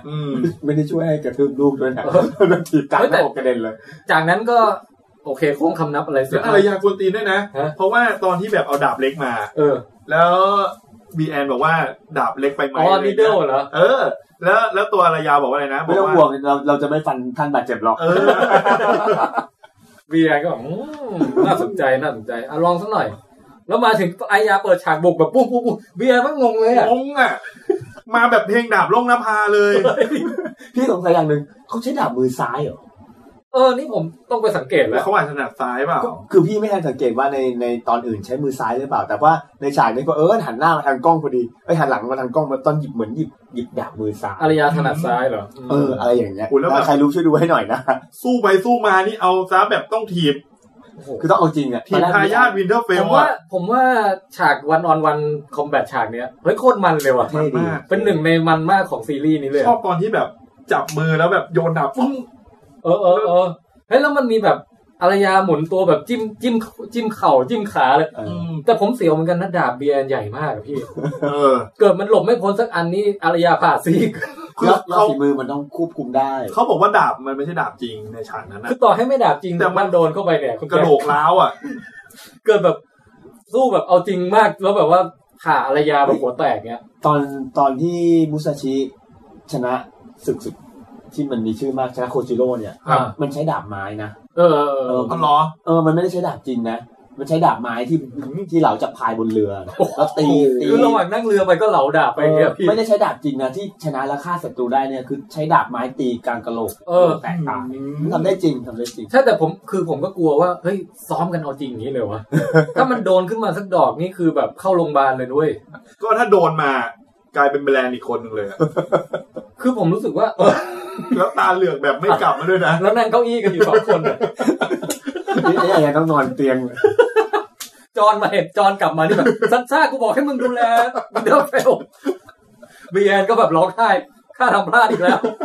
ข้าจะมีหน้าไปสู้แล้วมันเป็นตอนที่จอนอ่ะแบบเดินเข้ามาแล้วรู้ข่าวมาไงมันมีส่งนกไปก่อนว่าอารยากลับมาแล้วไงเฮ้ยน้องกลับมาแล้วเว้ยกลับมาเลยโดนดาบเรียนเข้าไปเรียนมันแบบนอกจากกำจัดสแตนนิสได้แล้วยังกำจัดอารยาแล้วจอนเมื่อไปเจอแบรนด์เนี่ยถามกำลังเสียใจเลยบอกว่าทำไมอารยาแบบนี้แบรนด์บอกก็แล้วไงคือแบรนด์มันต้องมีคำพูดอะไรที่กัดจอดิตอนนี้จอเป็นคนเดียวที่ยังไม่โดนแบรนด์กัดเนี่ยผมว่าโดนเรื่องในถ้ำข้าเห็นตอนท่านอยู่ในถ้ำไหนถ้ำอีกิตหรือว่าถ้ำแดนนี่ ตอนนั้นท่านเดินทางขึ้นเหนือแต่ท่านกลับสำรวจป่าภาคใต้มันไม่อยู่เลยติดเลทเฮ้ยแต่โอ้เอาไว้ว่ามันดวลมันมากแล้วแบบโอ้โหสุดท้ายว่าแบบคือเสมอกันอ่ะพี่ว่าเสมอป่ะไม่เสมอสำหรับผมเพราะว่ามีดมันปักคอบิลแอร์ไปก่อนแล้วคุณแจ็คว่าอารยาชนะคือชนะตอนแรกๆคือตอนท้ายเหมือนเสมอแต่ตอนแรกๆแต่มันก็จะว่าชนะก็ไม่ได้เพราะว่าบิลแอร์ยังไม่เอาจริงยังไม่ถีบไงใช่ไหมภาพนั้นเนี่ยก็คือมันเป็นภาพที่แสดงว่าฝีมือสูสีกันแต่ถ้าสู้กันจริงๆเพื่ออารยาชนะคือเหมือนกับว่าบิลแอร์เนี่ยไม่ขอโดนหลายครั้งแต่ขอแค่ช็อตเดียวตายแต่อารยาเนี่ยมันต่อได้เรื่อยๆอารยามันคือพริ้วอ่ะมันเรียกนะมันไม่มีคือเป้าหมายคือฆ่าศัตรูอ่ะมันไม่มีเหยียดมันไม่มีท่ามันไม่อย่างพวกนั้นผมว่าเขาออกแบบท่าสู้ของอารยาได้เจ๋งมากเพราะว่ามันรวมประสบการณ์ของอารยาที่ไล่มาตั้งแต่เรียนกับครูสอนดาบที่แบบสไตล์เต้นสายน้ำอ่ะสายน้ำสายบราโวสอ่ะแบบแดนซ์ไปฟันไปอะไรอย่างเงี้ยแล้วก็มาถึงตอนอยู่กับเดอะฮาวก็เล่นสกปรกเป็นคือแบบเฉือนเอ็นร้อยหวายมั่งแบบจิ้มตาแบบตบนมมั่งอะไรมั่งอย่างเงี้ยโอ้แล้วไปฉากที่แบบได้ฝึกเจ๋งที่สุดคือฝึกแบบแดร์เดวิลอ่ะตาบอดแล้วฝึกกระบองอ่ะคือนั้นกับที่ไอ้ The Wave ใช่ไหมแล้วก็เขาเรียกอะไรสำนักอะไรนะสำนักไรหน้าใช่ไหมก็ได้วิชานั้นมาด้วยคือผ่านประสบการณ์ในการต่อสู้เนี่ยเผลอๆเนี่ยในด้านรูปแบบหลากหลายกว่าที่บริแอนเจอการต่อสู้แบบซึ่งหน้าบริแอนมีความเขาเรียกไงฟอร์มเขาอ่ะมันเป๊ะกว่ามันประมาณว่าสำนักมาตรฐานยืดหยุ่นน้อยกว่าสำนักมาตรฐานเจอกับพวกหมัดเมาอะไรอย่างนี้ถ้าเป็นนักดาบญี่ปุ่นนี่นึกถึงใครบ้างอะพี่โอ้โหนักญี่ปุ่นเนี่ยรู้จำกัดมากนะแต่ถ้านึกถึงตอนนี้นึกถึงสกามโมโตะเรียวมาโอ้โหนี่คือรู้จริงๆเหรอผมถามเล่นๆแล้วมันมีจริงๆเอาพี่เล่าหน่อยคือสกามโมโตะเรียวมาเนี่ยเขาเป็นซามูไรชั้นล่างๆเนี่ยที่เป็นคนธรรมดาแต่ว่ามีชื่อเสียงเพราะว่าเป็นคนที่มีบทบาทในการทำให้ญี่ปุ่นเนี่ยปฏิวัติเมจิได้สำเร็จแล้วก็เปลี่ยนเป็นประเทศสมัยใหม่นี่ที่เขามีชื่อเสียงปฏิวัติจากเมจิมาเป็นดัชมิลก็พี่ใช่จากนมมากลายเป็นโยเกิร์ตไม่ใช่คือเขาเป็นซามูไรแบบว่าซามูไรธรรมดาเป็นคนแบบว่าทั่วไปไม่มีกำลังไม่อะไรแต่ว่าสามารถโน้มน้าวจิตใจแบบคนที่เป็นเจ้าเมืองใหญ่ๆรัฐบาลคือจนกระทั่งมันเปลี่ยนประเทศได้สำเร็จอ่ะนี่ตัวละครนี้ในเคนชินมีป่ะไม่มีใช่ไหมตัวอื่นในเคนเชนมีเพราะว่ามันเป็นเรื่องเกี่ยวกับพวกกำลังกับการเมืองเยอะเรียวมาเขาไม่ค่อยปรากฏแต่ว่าในด้านฝีมือดาบเนี่ยเรียวมาเขาเป็นนักดาบที่เหมือนกับนอกจากท่ามาตรฐานของสำนักแล้วเนี่ยประยุกต์ใช้เองอ่ะแล้วประมาณว่าเทพกว่าคนอื่นเนี่ยประมาณมีอาจจะมีครั้งหนึ่งที่แบบประลองดาบประมาณว่าทั่วเอโดะแล้วได้เป็นที่หนึ่งอะไรประมาณเนี้ยอะไรแบบเนี้ยคิดถึงสกาวโตเรียวมาคือคนที่มีความหลากหลายกว่าท่ามาตรฐานใช่ไหมคือดูว่าทำยังไงถึงจะชนะแล้วก็พลิกแพลงไปตามนั้นอ่ะแต่ชีวิตเขาไม่เคยฆ่าใครเลยนะแบบด้วยดาบไม่เคยหนีอย่างเดียวคุณกวินบอกว่าบริยาเป็นแนวโยชิโอกะอารยาเป็นแนวนิเทนริวอันนี้มาจากเรื่องไหนเนี่ยอันนี้จะลึกซึ้งไปกว่าพี่นะมีคนบอกอารยาคือมูราใครคือมูราคือแบบนี่เรฟเฟอเรนซ์เรื่องอะไรกันมาผมไม่รู้เลยนะฮะช่วยอธิบายเพิ่มเติมด้วยนะครับช่วยมีแบบว่าเรฟเฟอเรนซ์1 2 3 4แต่ว่านอกจากการฝีมืออาวุธแล้วเนี่ยอารยายังมีวิชาแปลงหน้าด้วยไงก็แบบครบอ่ะนะครบเครื่องสู้ๆอยู่หายไปในฝูงชนนะเดี๋ยวดูซิว่าจะได้เอาวิชาไปใช้ที่ไหนบ้างนะก็อันนี้ก็ผ่านไปแล้วก็มีฉากสำคัญที่ซานซ่ามองลงมาอันนี้สำคัญอันนั้นด้วยแล้วก็ผมนึกถึงอีกฉากด้วยก็คือว่าแบรนด์ในสุดก็มอบกริดให้กับอารยาแล้วก็บอกคงไม่ได้ใช้อ่ะการของที่ไม่ใช้แล้วก็เอาไปแล้วประมาณนั้นแหละแล้วพูดแบบบอกตัวเองพิการด้วยนะจะให้คนพิการใช้ทำไมแล้วก็ไม่ได้อย่างนี้วาลิสก็ต้องยื่นหวีให้ทีเลียนพี่บอกข้าคงไม่ได้ใช้หรอกอารมณ์นั้นป่ะแล้วเตเวิร์มจะยื่นอะไรให้ทีเลียนผมนึกไม่ออกเลยพี่ไม่แล้วเดี๋ยวแล้ววาลิสมันจะพกหวีแต่แรกไว้ทำไมวะพี่มันอาจจะแบบมีคนให้มาอีกทีอะไรอย่างเงี้ยแล้วก็แบบนี่เขาไม่ได้ใช้หรอกมันคือมันเป็นของที่ผมจะไม่พกไว้หรือเครื่องเป่าผมอะไรอย่างเงี้ย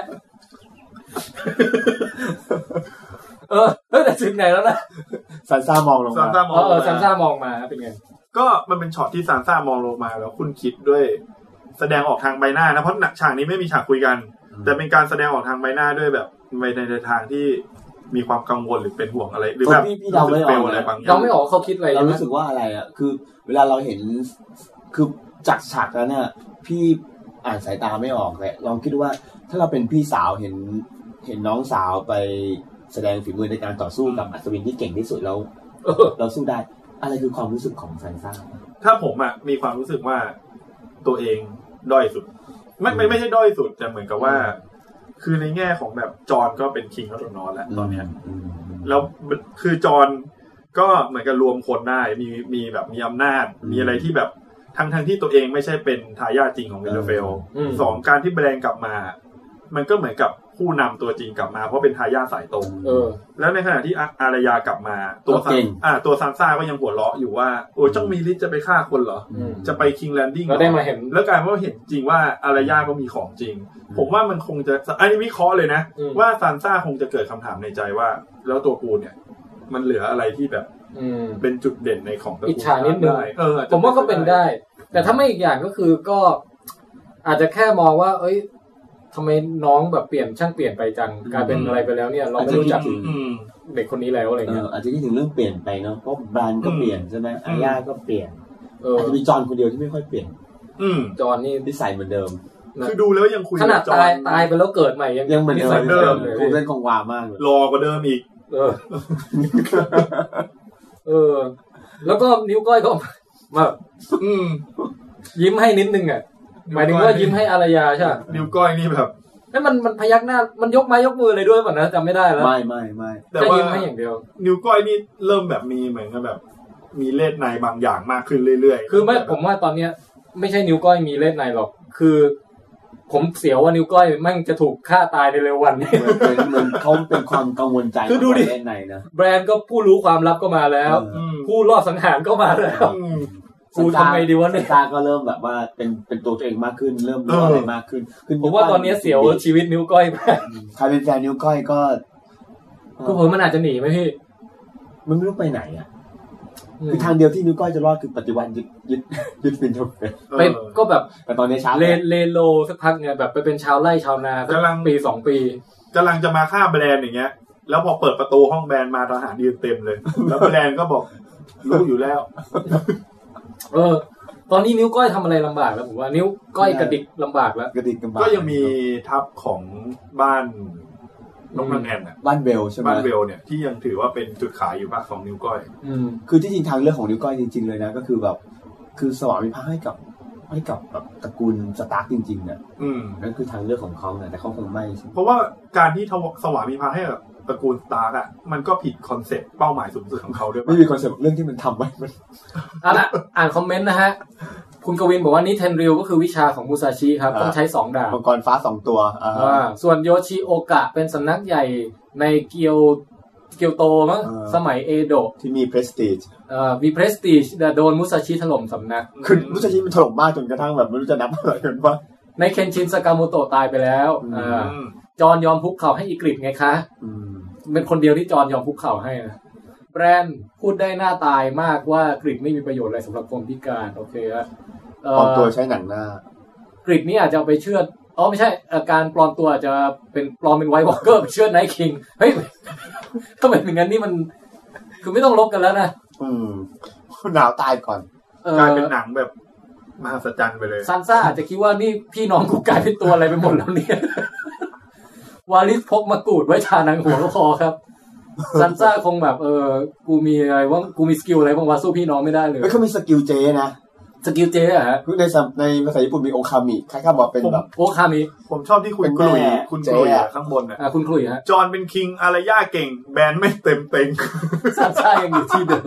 นี่คือคำจำกัดความอ่ะแต่เขามีความเป็นเจนะคือเหมือนกับคนบางคนมันมีบุคลิกที่สั่งคนอื่นได้แต่มาโดยแต่กำเนิดอ่ะคือตัวเองไม่ต้องมีสกิลอะไรแต่ว่าทุกคนมาทำงานให้เขาซันซ่าเขาเป็นคนที่มีสกิลแบบนั้นนะมีออร่าคนเขียนบทออกมาพูดถึงฉากที่ซันซ่ามองอารยาคือซันซ่ารู้แล้วว่าสิ่งที่อารยาพูดเรื่องลิส คือเรื่องจริงค่ะ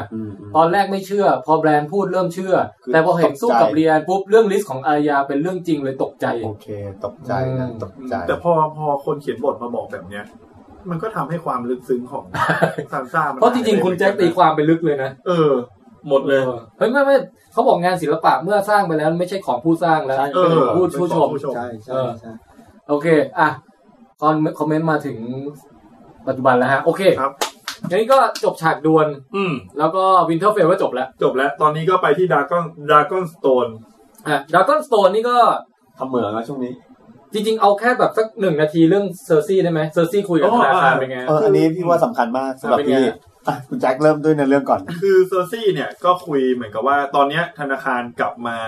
เลียแข้งเลียขาเซอร์ซี่อีกครั้งเพราะว่าเซอร์ซี่สามารถตีบ้านไทยเร็วได้ในเวลาแค่แป๊บเดียวแล้วได้เงินมาทั้งหมดในการคืนหนี้ทั้งหมดธนาคารก็เลยบอกว่าโหเซอร์ซี่เนี่ยท่านเนี่ยเก่งกว่าพ่อของท่านอีกนะยังไม่เคยมีใครเอาเงินมาคืนได้ในทีเดียวขนาดนี้ข้าเนี่ยจะรู้สึกว่าเสียดายจังเลยว่าอีกหน่อยจะไม่ได้เงินจากไม่ได้ดอกจากคิงแลนดิ้งเซอร์ซี่เลยพูดประโยคที่คงจะเป็นประโยคสำคัญว่าไม่ต้องห่วงเพราะข้ามีการวางแผนที่จะไปจ้างทหารทองคำจากแอ็กซอร์มาตรงนี้คือช็อตนี้ตอนนี้จากที่พี่เห็นคือในช่วงของเซอร์ซี่เนี่ยมันมี 2-3 อย่างที่เราอาจจะไม่ค่อยเห็นนะคือความสัมพันธ์ระหว่างคนที่มีอำนาจเนี่ยผู้ปกครองกับเจ้าของเงินน่ะหรือทุนน่ะกับความสัมพันธ์ระหว่างผู้ปกครองกับประชาชนคืออันนี้อาจจะเกี่ยวเนื่องกับเอพิโซดที่แล้วด้วยคือเรามีความรู้สึกว่าเซอร์ซี่เป็นราชินีที่โหดใช่ป่ะเป็นตัวโกงที่เราไม่ชอบแต่เขามีประชาชนหนุนหลังพอสมควรนึกออกไหมฮะแบบไปทำอะไรมาคนก็ยินดีแซ่ซ้องสรรเสริญพอสมควรมันไม่มีผู้ปกครองที่แบบปราศจากฐานประชาชนเลยมันไม่มีอย่างนึงคือมันต้องมีตังค์ด้วยแล้วคนที่เป็นเจ้าของทุนเจ้าของตังค์เนี่ยคือเขาไม่แคร์เดี๋ยวอันนี้แม่โทรมาบอกไม่รู้เดี๋ยวขอรู้ใช่จริงด้วยแม่ครับเดี๋ยวอีกสักครึ่งชั่วโมงครับได้ครับคุณแม่โอเคครับคุณแม่พิเศษนะครับมีแม่โทรมาอีน่าตกลงวันนี้ติดธุระไม่อยู่เดี๋ยวไปด้วยกันครับเดี๋ยวให้พี่ตุ้มพูดต่อแต่ว่าแค่จะอัปเดตว่าเดี๋ยวท่านแม่จะชวนไปงาน Big Bad Wolf ก็อีกสักครึ่งชั่วโมงเดี๋ยวไปพี่ขวัญอยู่ที่งาน Big Bad Wolf นั่นแหละโอเคถ้าเจอป๊อปอัพอย่าลืมนะป๊อปอัพตอนนี้เขาให้คนละเล่มแล้วเหรอมันไปเอาสต็อกมาเราต้องใช้วิชาอารยาแปลงหน้าไปรับทีละเล่มน่าจะได้หลายเล่มอยู่จ้างคนไปซื้อติดต่อสำนักพิมพ์เลยคือรู้สึกว่ามันมีความสัมพันธ์ที่อื่นมันไม่มีอ่ะคือปัญหาเรื่องเงินคือแดนนี่ก็มีตังค์ตลอดนะส่วนแดนเหนือเนี่ยจอนไม่ได้แคร์เรื่องตังค์เลยนะแต่ไปยืมคนนู้นคนนี้มาคือมีแต่ลานิสเตอร์เนี่ยที่แบบว่าคิดเรื่องเงินคำนวณเรื่องเงินอยู่ตลอดเวลาคือถ้าเราดูนะเหมือนคนที่อยู่ในศูนย์กลางเหมือนมันต้องใช้งบประมาณเยอะนึกออกมันไปหาจัดการนู่นนี่นั่นคือมันมีปัญหาเรื่องเงินตลอดเวลาถ้าเราดูย้อนหลังไปตั้งแต่ซีซั่นแรกๆนะที่คิงโรเบิร์ตใช่ป่ะคือนอกจากมันมีแฮนด์ที่ดูเรื่องกิจการภายในแล้วก็ใช้พวกมหาดไทยอ่ะมันยังต้องมีถุงเงินอ่ะอย่างนิ้วก้อยเป็นคนคอยหาตังค์แล้วก็มีปัญหาวุ่นวายกับเรื่องงบประมาณตลอดเวลาแล้วเนี่ยมันมีบทบาทของไอรอนแบงค์พวกคนที่เป็นในทุนเนี่ยมันก็ไม่เคยสนใจว่าเราอยู่ข้างนี้เพราะว่ามันมีอุดมการณ์บางอย่างที่ตรงกับเราแล้วมันจะอยู่ข้างที่แบบว่าทำไงให้โปรฟิตมันงอกเลยมันทำยังไงให้กับว่ามีกำไรมากขึ้นเหมือนยุคที่แบบยุคอังกฤษโคโลไนซ์ไอประเทศต่างๆแล้วมีผลประโยชน์การค้าอะไรมากมายซึ่งก็เป็นทุกยุคมันก็เป็นคือการสงครามก็มาคู่กับการเงินที่จริงต้องแล้วก็ไม่รู้อะคือผมเพิ่งอ่านหนังสือเรื่องเซเปียนไปแล้วเขามีเป็นทั้งบทเลยที่พูดเรื่องนี้ว่าแคปิตอลิซึมกับอิมพีเรียลิซึมเติบโตร่วมกันขึ้นมายังไงแต่ผมไม่จำรายละเอียดไม่ได้มากพอที่จะมาพูดอะไรแต่แค่บอกไว้ว่าหนังสือเล่มนี้มีโอเคเดี๋ยวพี่เราไปอ่านแต่ว่าโดยหลักการที่เห็นมามันคืออย่างนี้จริงๆแล้วที่ทำสงครามกันส่วนใหญ่มันก็เป็นเรื่องเงินทองเลยคือเราต้องการอำนาจเพื่ออะไรเพื่อต้องการรักษาหรือต้องการความมั่งคั่งเพิ่มมากขึ้นปกติก็เป็นอย่างนี้คือมันก็คือเรื่องปกติในการก็ถ้าย้อนกลับไปเรื่องปฏิวัติเมจิสกาโมโตเรียลมานะคือวิธีที่สกาโมโตเรียลมามันไปเจรจากับแคว้นต่างๆอันนึงก็คือบอกว่าคือ ถ้าเราจะต่อสู้กับตะวันตกอ่ะเราต้องสร้างประเทศให้แบบว่ามั่งคั่งอ่ะเพื่อจะมั่งคั่งได้ก็คือต้องค้าขายก่อนจะค้าขายได้ก็ต้องมีกองทัพก่อนคือมันก็เป็นเรื่องที่ไปคู่กันไปคู่กันแต่เราเห็นมากในแลนนิสเตอร์เห็นมากในศูนย์กลางมากกว่ามันมีกระทั่งแบบว่าพอไปสงครามยึดครองดินแดนใหม่อ่ะพี่ได้แบบพืชพันธุ์ใหม่ๆเครื่องเทศใหม่ๆอะไรมามันก็มาเติมเงินให้ธนาคารอ่ะใช่ใช่อะไรอย่างเงี้ยก็พืชสัตว์ใหม่ๆอะไรทั้งหลายโปรตุเกสสเปนอังกฤษอเมริกาก็ทำเหมือนกันผมอยากถามนิดนึงว่าไอ้เงินในสมัยยุคนั้นน่ะเทียบเอาแค่ในโลกของเกลโทนอย่างเดียวเลยสกุลเงินของแอคซอสมันสามารถเอามาใช้ได้หรือว่ามันเป็นการกู้หมายถึงว่ามันเป็นการกู้อย่างอื่นมาหรือเปล่าผมอยากรู้นี่ไงในสมัยที่เราดูในเรื่องเกมออฟโทรนเนี่ยมันใช้เหรียญทองไงไม่มีปัญหาคือมันเป็นทองคือมันใช้ทองมันไม่มีปัญหาเรื่องอัตราแลกเปลี่ยนแล้วมันใช้ในแง่ของการใช้ทองอ่ะสมมุติในเวทลอสมันก็มีการแบบความขัดแย้งแต่ละบ้านอยู่แล้วนะสมมติแบ่งโซนอย่างเงี้ยการได้เงินมาในช่วงสงครามมันจะเอาไปใช้กับคือเราคิดในเรื่องนี้เพราะว่าเราใช้เงินกระดาษที่มันเป็นตัวแทนมูลค่าทองที่แบ็กอัพมันอยู่แต่ในเกมออฟโทรนเนี่ยมันใช้ทองจริงมันตัวมันเองคือมูลค่าคือตัวมันเองคือของที่มีค่าอยู่แล้วเลยเอามาใช้แทนคือผมว่ามองในแง่เงินที่ว่าเอาเงินที่จริงๆบางทีตอนนี้มันก็ไม่มีแบ็กอัพแล้วด้วยเป็นค่าเงินที่แบบเราใช้กันโดยที่คุณแจ็คคิดเนี่ยคือเงินในปัจจุบันซึ่งเราเป็นเงินที่เป็นสัญลักษณ์คือเงินปัจจุบันมันเป็นเงินที่เป็นสินค้าด้วยก็เป็นทั้งการแลกเปลี่ยนด้วยแต่ในสมัยก่อนเนี่ยของใช้แลกเปลี่ยนเนี่ยมันเป็นของที่มีมูลค่าจริงแม้ถ้ามันเป็นเปลือกของเปลือกหอยก็ต้องเป็นเปลือกหอยที่หายากอะไรอย่างเงี้ยมันไม่เหมือนกันและที่มันทำได้เพราะว่าการค้าสมัยก่อนไม่ได้มากพอทองมันพอปัจจุบันนี้ถ้าใช้ทองจริงๆทองไม่พอกลับมาที่เกมออฟโทรนกลับไปถึงฉากหาดแล้วนะใช่ครับซึ่งมันก็จะมีช่วงที่แบบว่ารู้สึกจะแบ่งเป็น2ซีนใช่ไหมมีซีนมุ้งมิ้งก่อนซีนที่แบบลุงดาวอสมาคุยแบบตีสนิทอะไรกับมิสซันเดย์เซลจอนก่อนด้วยเซลเหรอเซลยังไงเซลที่บอกว่าคิดยังไงกับเธอท่านคิดยังไงท่านคิดยังไงกับเธอนี่ไม่เขาอย่างนี้ท่านคิดยังไงกับเธอจอนถามว่าเธอคนไหนข้าก็พูดถึงเธอคนเดียวนั่นแหละบอกว่าท่านน่าจะถ้าคิดว่าท่านรู้นะว่าเป็นเธอแล้วเหมือนกับจอนก็บอกท่านก็โอเคดีนี่แดนนี่ก็โอเคดีเป็นคนที่มีจิตใจดีกู๊ดฮาร์ทท่านก็มองแต่ข้อดีของเขาเนี่ยนะคือตอนนี้ลุงหัวหอมนี่แกบอกว่าคุณตีนมากแกขำแล้วตอนนี้แกขำแล้วก็มีการคุยกันว่ามิสซันเดย์ถามว่าจอนนามสกุลอะไรหรืออย่างว่ามันจะเรียกอะไรเรียกคิงจอนหรือเรียกสโนมันก็ถามว่าแล้วทำไมถึงแบบนามสกุลนี้บอกว่าเป็นลูกนอกสมรสมิสเดย์ก็บอกว่าในแคว้นของเขามันไม่มีคอนเซ็ปต์เรื่องลูกนอกสมรสเพราะว่าไม่มีการแต่งงานมันไม่มีการสมรสตั้งแต่แรกแล้วก็ไม่มีลูกนอกสมรสแล้วก็มีมุ้งมิ้งอีกฉากนึงคือฉากที่คาริซีคุยกับมิสเดย์ที่ถามว่านี่เธอมันก่อนหายไปนานเลยนะมิสเดย์ถามก่อนมิสเดย์บอกเนี่ยเมื่อไหร่เนี่ยเกเวิร์มจะกลับมาท่านรู้หรือยังอะไรเงี้ยแล้วเหมือนกับผมจำไม่ได้คาริซีพูดไว้ว่าแบบทำไมหรออะไรเงี้ยประมาณเหมือนอารมณ์แบบทำไมถึงเป็นห่วงมันก็ถามประมาณว่าเดี๋ยวก็กลับมาแล้วเห็นว่าก่อนจะไปได้คุยเรื่องอะไรกันบ้างไปปรึกษากันอยู่ก็บอก many things ปิดประตูห้องแล้วก็ยิ้มแบบกุ้มกิ่มแล้วเหมือนคาริซีก็แหมรู้เดี๋ยวไว้ค่อยมาเมาส์กันอะไรอย่างเงี้ย many things จริงคาริซีอ่ะเขาก็มีความเป็นผู้หญิงเมาส์มอยเหมือนกันนะตั้งแต่ตอนอยู่กับไอ้พวกอะไรนะโดริยากิอ่ะที่มันจะมีสาวใช้อยู่คนนึงที่คอยสอนภาษาคอยแบบสอนนู่นนี่นั่นให้อ่ะเขาก็มีความเมาส์มอยกับสาวใช้เหมือนกันคืออย่าว่าแต่คาริซีเลยผู้ชายก็เมาส์มอยดาวอสดาวอสนี่หนักกว่าอีกนะซึ่งช็อตพวกนี้ผมว่าดีนะคือผมบอกไว้ตั้งแต่ซีซั่นที่แล้วผมไม่อยากเห็นเกมออฟโทนในแง่หนังสงครามแล้วผมอยากเห็นมันเป็นแบบโรแมนติกเ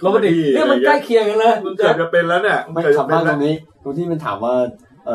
ประมาณว่าทำไมถึงยอมตามคาริซีใช่ไหมมันก็อธิบายว่าเป็นคนนี้มีเสรีภาพนี่ก็บอกว่าผู้กระจรว่าขอเปลี่ยนข้างได้ไหมสแตนนิดนี่ขึ้นชื่อแล้วเปลี่ยนข้างอยู่แล้วคำนี้ขอเปลี่ยนข้างได้ไหมแต่ลุงแกแบบตลกผู้กระจรได้คนเดียวนะคือถ้าเราแบบไปคุยคาริซีคนนี้ที่จะขอเป็นข้างเนี่ยมันโดนตัดคอแต่จอนก็แบบทำหน้ามันน่าเครียดตลอดเลยนะจะรับมุกไม่รับมุกก็ไม่รู้เหมือนกันคือคนมีปัญหาระดับโลกอ่ะคือจอนเป็นคนเดียวที่มันมีปัญหาระดับโลกนึกออกไหมครับแต่ก็ในความน่าเครียดเขาก็ยังหล่อ แล้วก็จอห์นนี่ก็ถือว่าจริงๆอ่ะแล้วก็เป็นช็อตต่อมาก่อนคือมาเจอด้วยกันแล้วเหมือนกับแดนนี่ก็แบบโวยวายอ่ะ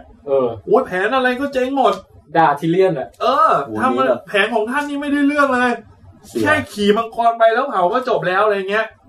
ทุกคนก็แบบพยายามจะแบบไม่เห็นด้วยฮะแดนนี่บอกไม่ฟังแล้วเดินไปที่จอห์นถามแล้วท่านคิดไงเดี๋ยวนะมันเข้าถ้ำก่อนหรือมันถามก่อนถามก่อนแล้วเหมือนกับว่าจอห์นคือช็อตเนี้ยผมมีความรู้สึกว่าถามใครไม่ถามจอห์นอีกแล้วไอคนที่มีคำว่าโนนอตติงแปะหัวไม่ไอโนนอตติงไม่เหมือนกับว่าเขากำลังชั่งใจอยู่ว่าจะบุก King's Landing ด้วยมังกรแบบเขาโกรธแล้วแบบโอ้โหตอนแรกว่าจะวางแผนที่แบบมันรัดกุมและแยบยลแต่ปรากฏไม่เวิร์กสักแผนเลยว่ะคือถ้าใช้วิธีทำลายอ่ะชนะง่ายกว่าใช่ป่ะคนนี้เขาก็คิดว่าจะใช้วิธีทำลายคนนี้ทีเลียนคัดค้านเขาไม่ฟังทีเลียนแล้วว่าทีเลียนให้คำแนะนำที่มันสุดท้ายแล้วมันไม่เวิร์กอ่ะก็เลยต้องไปถามจะใครต้องหาเนี้ยก็ต้องหันไปถามจอห์นใช่ป่ะจอห์นก็ตอบดีนะดีมากซึ่งจริงๆช็อตเนี้ยคือผมอ่ะคิดเรื่องจอห์นมาตลอดตั้งแต่ดูทุกตอนคือคนเขาจะบอกว่าจอห์นโนนอตติงแต่ทุกสถานการณ์ที่จอห์นเจอเป็นใครก็โนนอตติงเพราะว่ามันเจอในสถานการณ์ที่แบบคุณจะรู้ไหมว่าคนทั้งโลกเนี่ยถือว่าเป็นนักปราชญ์แบบที่ฉลาดเป็นแบบว่านักปราชญ์ที่มีชื่อเสียงมากที่สุดในโลกเนี่ยโซเครติสประโยคเด็ดที่สุดของเขาคือบอกว่าเขาไม่รู้อะไรเลยแต่จริงๆอ่ะรู้อะไรคนที่รู้ถึงระดับนึงจะรู้ว่าเราไม่รู้อะไรบ้างคนที่ไม่ค่อยรู้อะไรจะถือว่ารู้จริงๆนะเพราะว่าจริงๆจอห์นถึงแม้จะโนนอตติงอ่ะแต่สถานการณ์ที่มันหาคำตอบได้ยากที่แบบเราดูแล้วเราไม่รู้เราจะตอบไงอ่ะจอห์นสามารถตอบในสิ่งที่แบบออกมาได้แบบปณีประนอมและดูดีได้ตอบได้หล่อเลยหล่อมากเพราะมันอาจจะโนนอตติงไงมันก็เลยคิดเห็นและผลตามสถานการณ์มันไม่มีความรู้ที่รออยู่ก่อนแล้วพอใครตอบมาอัตโนมัติให้1 2 3 4อันนั้นมันแบบแต่ว่าผมว่าตอนนี้มันเริ่มลงรอยแล้วนะหมายถึงว่าเข้ารูปเข้ารอยแล้วทีมของแดนนี่เพราะว่าที่เอาจริงอ่ะให้ทีเลียนเป็นคนคุม strategy ทหารน่ะบางทีก็ทีเลียนก็ไม่ได้ประสบการณ์เยอะขนาดนั้นหรอกทีเลียนเขาเก่งแบบนี้มากกว่าเขาเก่งว่าเขาเป็นคนฉลาดถ้าให้โจทย์เขามาว่าโจทย์ภายใต้เงื่อนไขเงี้ยทำไงถึงจะชนะพี่ว่าเขาทำได้คือไอ้ที่ Blackwater Bay เนี่ยคือเขามีโจทย์ที่เขารู้ว่าโจทย์ใหม่นี้เขาจะแก้ยังไงถูกป่ะครับแต่สิ่งที่เกิดขึ้นในซีซั่นนี้คือว่าเขาเนี่ยรู้ว่าเขาต้องทำอะไรแต่เขาไม่รู้ว่าโจทย์ที่รอเขาอยู่มันเป็นอะไรเป็นอันโนนใช่ป่ะแล้วก็อาจจะประมาทฝั่งเซอร์ซี่นิดนึงด้วยคือไม่รู้ว่าเซอร์ซี่เขามีอะไรอ่ะแล้วเพิ่มมันมียูรอนแล้วแต่ที่ทีเลียนยังเหนือชั้นอยู่ก็คือการทูตการที่ทำให้จอห์นกับแดนนี่คุยกันรู้เรื่องแล้วเจรจาปณีประนอมกันที่ดราก้อนกลาสได้เนี่ยไอ้ตรงเนี้ยถือว่าโอเคใช้ถูกคนแล้วคือทีเลียนแต่ต่อไปเนี้ยเรื่องทหารเรื่องอะไรเนี่ยมาถามจอห์นแล้วเป็นผู้บัญชาการทหารอะไรประมาณอย่างนั้นน่ะผมว่านะหรือที่เขาตอบดีเพราะว่าเขาตอบว่าคือเหมือนกับจี้ไปที่ใจกลางความคิดของแดนนี่คือเชื่อในเรื่องเฟสใช่ไหมคิดว่าคนตามเขาเพราะความเชื่อมั่นศรัทธาจอห์นก็จี้ไปเลยว่ารากฐานในความศรัทธานั้นมันมาจากเพราะว่าคุณ make a difference อ่ะคุณไม่เหมือนคนอื่นถ้าคุณไปทำอย่างที่คุณคิดจะทำในเวลาเนี้ยคุณก็เหมือนคนอื่นก็หมดศรัทธาเฮ้ยบางทีมันต้องมีคนบอกเราอย่างนี้เหมือนกันนะพี่มันต้องมีเดี๋ยวเราไม่รู้ตัวไงโดยเฉพาะแบบสมมุติแบบพวกไม่รู้อ่ะคือใครที่แบบดังมีชื่อเสียงไปอ่ะแล้วถ้าเกิดคนทุกคนรอบข้างอ่ะเห็นด้วยกับเราหมดเพราะว่าเขาอยากจะประจบเราอย่างเงี้ยเราก็ไม่รู้แล้วนะว่าที่เราทำอยู่เนี่ยมันทำให้แฟนๆหรืออะไรเสื่อมไปหรือเปล่าแล้วมีคนก็ด่าถ้ามึงว่ามันโอ้ยกับบางคนที่แบบพอยิ่งดังแล้วแบบกลายเป็นว่าเฮ้ยทำหนังยิ่งแย่ลงอะไรอย่างเงี้ยไมเคิลเบย์พูดถึงเอ็มไนท์ชมาลานเหรอ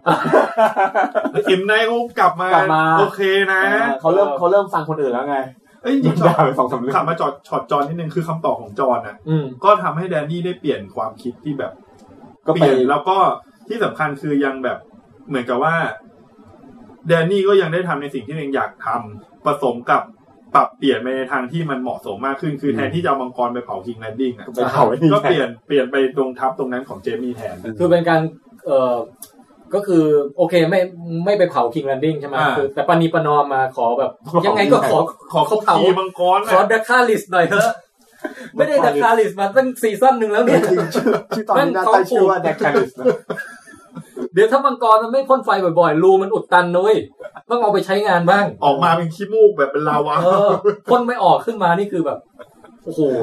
อย่างน้อยขอได้คาลิสหน่อยว่าฉากที่ชายหาดต้องต่อเนื่องถึงถ้ำมันเป็นฉากที่คือแสดงศักยภาพของจอห์นเยอะนะศักยภาพของจอห์นแบบคือทั้งในเรื่องการทหารทั้งเรื่องการยกเว้นศักยภาพในการวาดรูปนะพี่เฮ้ยเขาวาดรูปได้เหรอไม่อันนั้นเขาวาดกับลุงหัวหอมมันชอบมีคนแซวกันว่าถ้าย้อนกลับไปดูแฟลชแบ็กไปประมาณ1ชั่วโมงก่อนหน้าที่แดนนี่จะมาจะเป็นแบบลุงหัวหอมกับจอห์นแบบฝนช็อกกันอยู่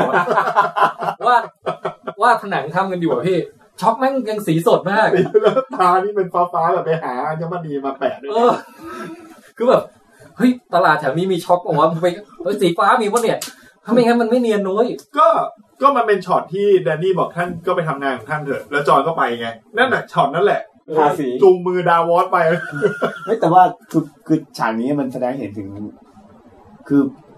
ตั้งแต่ตอนที่เจอกันที่ชายหาดแล้วท่านเขาทำออกมาเนี่ยมันแสดงให้เห็นความสัมพันธ์ของสองคนที่มันเปลี่ยนไปภายในแบบว่าในฉากเดียวนึกออกไหมตอนแรกที่เขาเจอกันคือเขาเจอโดยที่พวกองครักษ์จะตามไปแต่นี่บอกไม่ต้องเข้าไปคุยกันใกล้ๆเสร็จแล้วระหว่างเดินเข้าถ้ำเนี่ยเดินแบบมีระยะห่างแต่หลังจากเข้าถ้ำแล้วออกมาเดินคู่กันเฮ้ยแล้วมีช็อตจับมือมาเลยแบบอยู่ในจับมืออะแปลว่าดูนี่สิแล้วก็ส่องไปมีการแบบจับมือถือแขนแล้วคือฉากนี้ในถ้ำเนี่ยมันไม่ใช่แบบดาร์กแฟนตาซีแล้วอะผมว่ามันคือโรแมนติกแล้วอะนะฮะแล้วสองคนนี้คู่กันแล้วแบบน่ารักมากแล้วดูแบบหน้าตานี่แบบเกิดมาคู่กันแต่เขาเป็นญาติกันนะอันนี้ไม่เป็นไรนี่เราคู่ความยุติธรรมทาเกเรียนความยุติธรรมแบบคนละอย่างเฮ้ยแต่คู่นี้มันเหมาะกันจริงๆว่ะตอนแรกนึกว่าจะน้ำเน่าว่าไม่ได้ผมทีมลุงหมีอยู่ว่ะคุณแจ็ค2 จิต 2 ใจแล้วใช่ไหม2 จิต 2 ใจแล้วตอนเนี้ยลุงหมีจะเลยมาสู้จอนแต่จริงๆผมว่าจอนน่ะคิดไม่ซื่อชวนหญิงเข้าถ้ำคนที่2นะเคยมีประสบการณ์แล้วด้วยนะหญิงคนแรกสอนมาไงแล้วเบนเดนีแต่ว่าครั้งนี้ไม่เบนเดนีเว้ยแต่เดี๋ยวเอางี้กับเรียงลำดับการคุยก่อนอย่าเพิ่งปล่อยมุกมากคือตกลงจอห์นเนี่ยชวนแดนนี่เข้าถ้ำเพื่อที่จะพาไปดูตอนแรกให้ดูดราก้อนกลาสก่อนว่าเนี่ยที่จะมาขุดเนี่ยมันเยอะแยะเลยแต่นี่ก็โหสวยจังไม่เคยเห็นมาก่อนคิ้วก็แบบอย่างเงี้ยแล้วก็เสร็จแล้วบอกพอแดนนี่ผมมาเคืองพี่แทนตรงนี้มากเลยอ่ะคุณแจ็คบอกแล้วที่ไปดูผมแบบคือตั้งแต่นั้นมาดูหน้านางเอกคนเนี้ยดูคิ้วอย่างเดียวเลยเฮ้ยแต่ในเกมออฟโทนนี่เขาคิ้วดำหรือว่าคิ้วทองคิ้วดำใช่ไหมคุณแจ็คอยากลบภาพคิ้วป่ะกลับไปดูตอนแรกๆที่เขาเปิดตัวครั้งแรกใหม่โอเคแล้วก็จะลืมเรื่องคิ้วได้ช่วยลบภาพคิ้วไปได้แต่ทีนี้พอดูดราก้อนแกรสเสร็จจอห์นก็บอกว่ายังมีอีกเขาทำมาลึกอีกหน่อยสิเดี๋ยวมีอย่างอื่นให้ดูอีกนี่เป็นโรคจิตลองดิแล้วก็พาจับจูงมือพาไปแดนนี่ก็หูน่าดูจังประมาณครับพี่ไม่เกี่ยวด้วยนะครับแล้วแบบพอเข้าไปถึงก็เจอไอ้พวกภาพเขียนเนี่ยพี่แล้วก็แดนนี่ก็แบบมันประทับใจคือไม่ใช่ประทับใจคือรับรู้ได้ถึงน้ำหนักของสิ่งที่จอห์นเคยพูดไว้ว่าเฮ้ยเรื่องมันสำคัญว่ะนี่มันแบบตั้งแต่สมัย First Men ตั้งแต่สมัยนีแอนเดอร์ทาวเลยมาแบบมนุษยชาตินี่ต่อสู้กับไอ้ไวท์วอล์กเกอร์พวกนี้มาตลอดเลยนะเว้ยแล้วโอ้โหแสดงว่ามันเป็นเรื่องที่ใหญ่กว่าที่คิดนะแล้วตอนแรกไอ้แดนนี่เข้าใจว่าเด็กแห่งกรงไพรมีปัญหากับปฐมบุรุษบอกไม่ใช่มันช่วยกันสู้ไวท์วอล์กเกอร์คือตรงเนี้ยผมมองว่าจริงๆอ่ะที่เคยอ่านมานะมันมีปัญหาจริงๆแต่ว่าสุดท้ายแล้วอ่ะก็ต้องร่วมมือกันมีศัตรูที่ยิ่งใหญ่กว่านั้นก็เลยดูจากประวัติศาสตร์แล้วก็เกิดแรงบันดาลใจบางอย่างแล้วก็หันมาบอกจอห์นบอกว่าข้าจะยอมมอบกองทัพให้เจ้าและช่วยเจ้าสู้ศึกในแดนเหนือแต่จอห์นมันแบบจอห์นมันดีใจแล้วหายใจลึกเลยยูเบนเดนีแต่ว่าสายตาเขาโหดน้อยลงนะคือแต่ก็ยังมีเบนเดนีนะต้องไปสังเกตดูตอนที่พูดเบนเดนีครั้งแรกเนี่ยสายตามันโหดอ่ะตอนนี้แบบไม่ค่อยโหดเท่าไหร่เนี่ยผมจะถามพี่ตุ้มว่าให้วิเคราะห์ว่า1ทำไมแดนนี่จะต้องแบบดึงดันเรื่องเบนเดนีอะไรขนาดนั้น2ทำไมจอห์นจะต้องไม่ยอมเบนเดนีขนาดนั้นถ้ามองจากมองพี่นะคือในฐานะที่เราอยากจะเป็นผู้ปกครองเหนือผู้ปกครองทุกคนคือสัญลักษณ์เชิงอำนาจมันสำคัญอ่ะคือนึกถึงว่าเวลาสวนสนามอ่ะ นึกถึงไหมคือสวนสนามทหารตะเบะคือพวกนั้นมันคือการแสดงสัญลักษณ์บางอย่างว่าใครคือเจ้าหน้าสูงสุดอยู่ที่ใครถูกป่ะคือมือเราไม่ได้อยู่ที่ปืนถ้าเราแบบไม่ได้เป็นอันตรายต่อท่าอะไรอย่างเงี้ยคือการคุกเข่าในสมัยโบราณมันคือการแสดงแบบอยู่ในท่าที่เราไม่สามารถจะต่อกรได้มากที่สุดอ่ะคอก็ก้มอ่ะฟันคอทีเดียวก็ขาดอ่ะแต่คือแดนนี่เขาแคร์เรื่องนี้มากขนาดนั้นเลยใช่ไหมคือชีวิตเขาแคร์เรื่องนี้มากที่สุดคือทั้งหมดที่เขาบอกอ่ะเขาต้องทั้งถูกขายถูกข่มขืนถูกเผาถูกสารพันเพื่อที่จะให้คนมาเป็นเดอะนีสใช่ป่ะคือสำหรับเขาคือเป้าหมายแรกคือเขาต้องการทั้งคนรักด้วยแล้วก็คนแบบจงรักภักดีด้วยมีคนเคยพูดไปว่าดีที่สุดของเราผู้ปกครองคือทั้งคนที่รักเราแล้วก็คนที่กลัวเราแต่ถ้าให้เลือกได้อย่างใดหนึ่งให้เลือกคนที่กลัวเราก่อนในการปกครองนะในการปกครองนั้นสำหรับแดนนี่อะไรที่สำคัญที่สุดมันคือต้องการคนที่ยอมซีโรราบก็เป็นคาแรคเตอร์ของเขาแล้วมันอย่างนี้ด้วยป่ะพี่คือจริงๆ King Landing เนี่ยเวเทอรอสอ่ะการปกครองมันโดยที่แบบตอนที่โดนยึดอำนาจมาตอนปกติอ่ะมันคือทั้งหมดอ่ะอยู่ที่ King Landing เพราะฉะนั้นการที่แดนนี่กลับมามันไม่ใช่กลับมาเพียงเพื่อแค่แบบแดนนี่เอาส่วนหนึ่งอยู่ตรงกลางแต่ว่าเหมือนกับแบบตอนเนี้ยมันกลายเป็นว่าฝั่งแดนเหนือก็มีคิงฝั่งข้างล่างก็มีคิงซึ่งมันไม่ใช่เป็นทั้งหมดมันไม่สามารถจะรวมเป็นอาณาจักรเดียวได้ถ้ามันมีคิงทุกที่มันต้องลดจากคิงเหลือแค่หลอดก็คือมันคอนเซปต์จินซีฮ่องเต้อะไรประมาณนั้นไหมคอนเซปต์เหมือนกันแหละทั่วโลกอาณาจักรทำงานอย่างนี้คือดูคนที่ยิ่งใหญ่ที่สุดก็คือเป็นคิงเหนือคิงทุกคนเพราะคิงอื่นต้องลดเหลือแค่หลอดอ่ะเป็นคิงไม่ได้แล้วต้องทะเลาะแต่ผมรู้แล้วทำไม King Landing ชื่อ King Landing เป็นเพราะว่าแบรนด์เนี่ยมันเห็นว่าทอมเมนกระโดดมาแล้วมันย้อนจิตตัวเองกลับไปในอดีตเพื่อไปบอกคนที่เพิ่งสร้างเมืองขึ้นมาบอกว่าให้ตั้งชื่อว่า King เหมือนตอนที่บอกโอดอมันถึงคุณแจ็คเห็นด้วยไหมผมเห็นด้วยมันเหมือนกับที่มีคนนึงบอกว่าทำไมแดนนี่ชื่อแดนนี่ทำไมเบนเดนีแดนนี่แล้วอ๋อแดนนี่เป็นแดนนี่ริสทาการินอย่างเงี้ยว่ะแต่คำถามของแทนต่อไปคือว่าแล้วทำไมจอห์นถึงรู้สึกว่ามันยากนะที่จะทำใช่ป่ะก็คือคนที่เป็นผู้นำอ่ะเราไม่ได้ทำคือจอห์นเนี่ยเขาไม่ได้มีอีโก้ตัวเองว่าเบนไม่ได้แต่เขารู้สึกว่าในตำแหน่งของเขาอ่ะถ้าเขาเบนปุ๊บคนมันไม่ตามแล้วใช่คือสิ่งที่เขาต้องพยายามทำก็คือว่าทำให้คนเชื่อเขาเพื่อที่จะไปลุยกับไวท์วอล์กเกอร์ถูกไหมครับแดนเนลิสเนี่ยเขาไม่ได้มีเป้าหมายที่จะไปลุยกับไวท์วอล์กเกอร์ตั้งแต่แรกเป้าหมายเขาคือยึดเวสเทอรอสกลับคืนมาถ้าจอห์นเบนเดอร์นีให้กับคนที่จะไปบุกยึดเวสเทอรอสไม่รู้ว่าเป้าหมายมันการรวมภาคเหนือทั้งหมดแดนเหนือเนี่ยมันจะเปลี่ยนไปหรือเปล่าเพราะว่าคนคือเขาอาจจะยอมคุกเข่าให้แดนนี่ทันทีเลยก็ได้ถ้าแดนนี่บอกว่าเป้าหมายอันดับแรกคือการสู้กับไวท์วอล์กเกอร์แต่คือแดนนี่ก็ด่าว่าทำไมเจ้ามีไพรแบบมีความภาคภูมิศักดิ์ศรีเยอะจังแต่จริงผมว่ามันไม่ใช่ศักดิ์ศรีอ่ะนี่ไงคนเราประเมินคนอื่นจากตัวเองไงคือแดนนี่มันเป็นคนคิดถึงเรื่องนี้ตลอดเวลามันก็คิดว่าจอห์นนั้นรักศักดิ์ศรีจริงๆจอห์นแค่คือถ้าเป็นแค่ตัวเขาลำพังอ่ะผมว่าเขาไม่คิดมากเรื่องเบนจามินก็ดูฉากเมื่อเอพิโซดที่แล้วป่ะตอนที่ไปเจอครั้งแรกอ่ะพี่รู้สึกว่าจอห์นมันจะคุกเข่าไหมวะมันทำท่าเหมือนมันจะยอมใช่แต่พอมันนึกย้อนนึกว่ากูเป็นตัวแทนของภาคเหนือด้วยไม่ได้มันคุกเข่ายากด้วยนะเพราะวันที่เขาออกมาจากวินเทอร์เฟลอ่ะเพื่อที่จะมาที่เนี่ย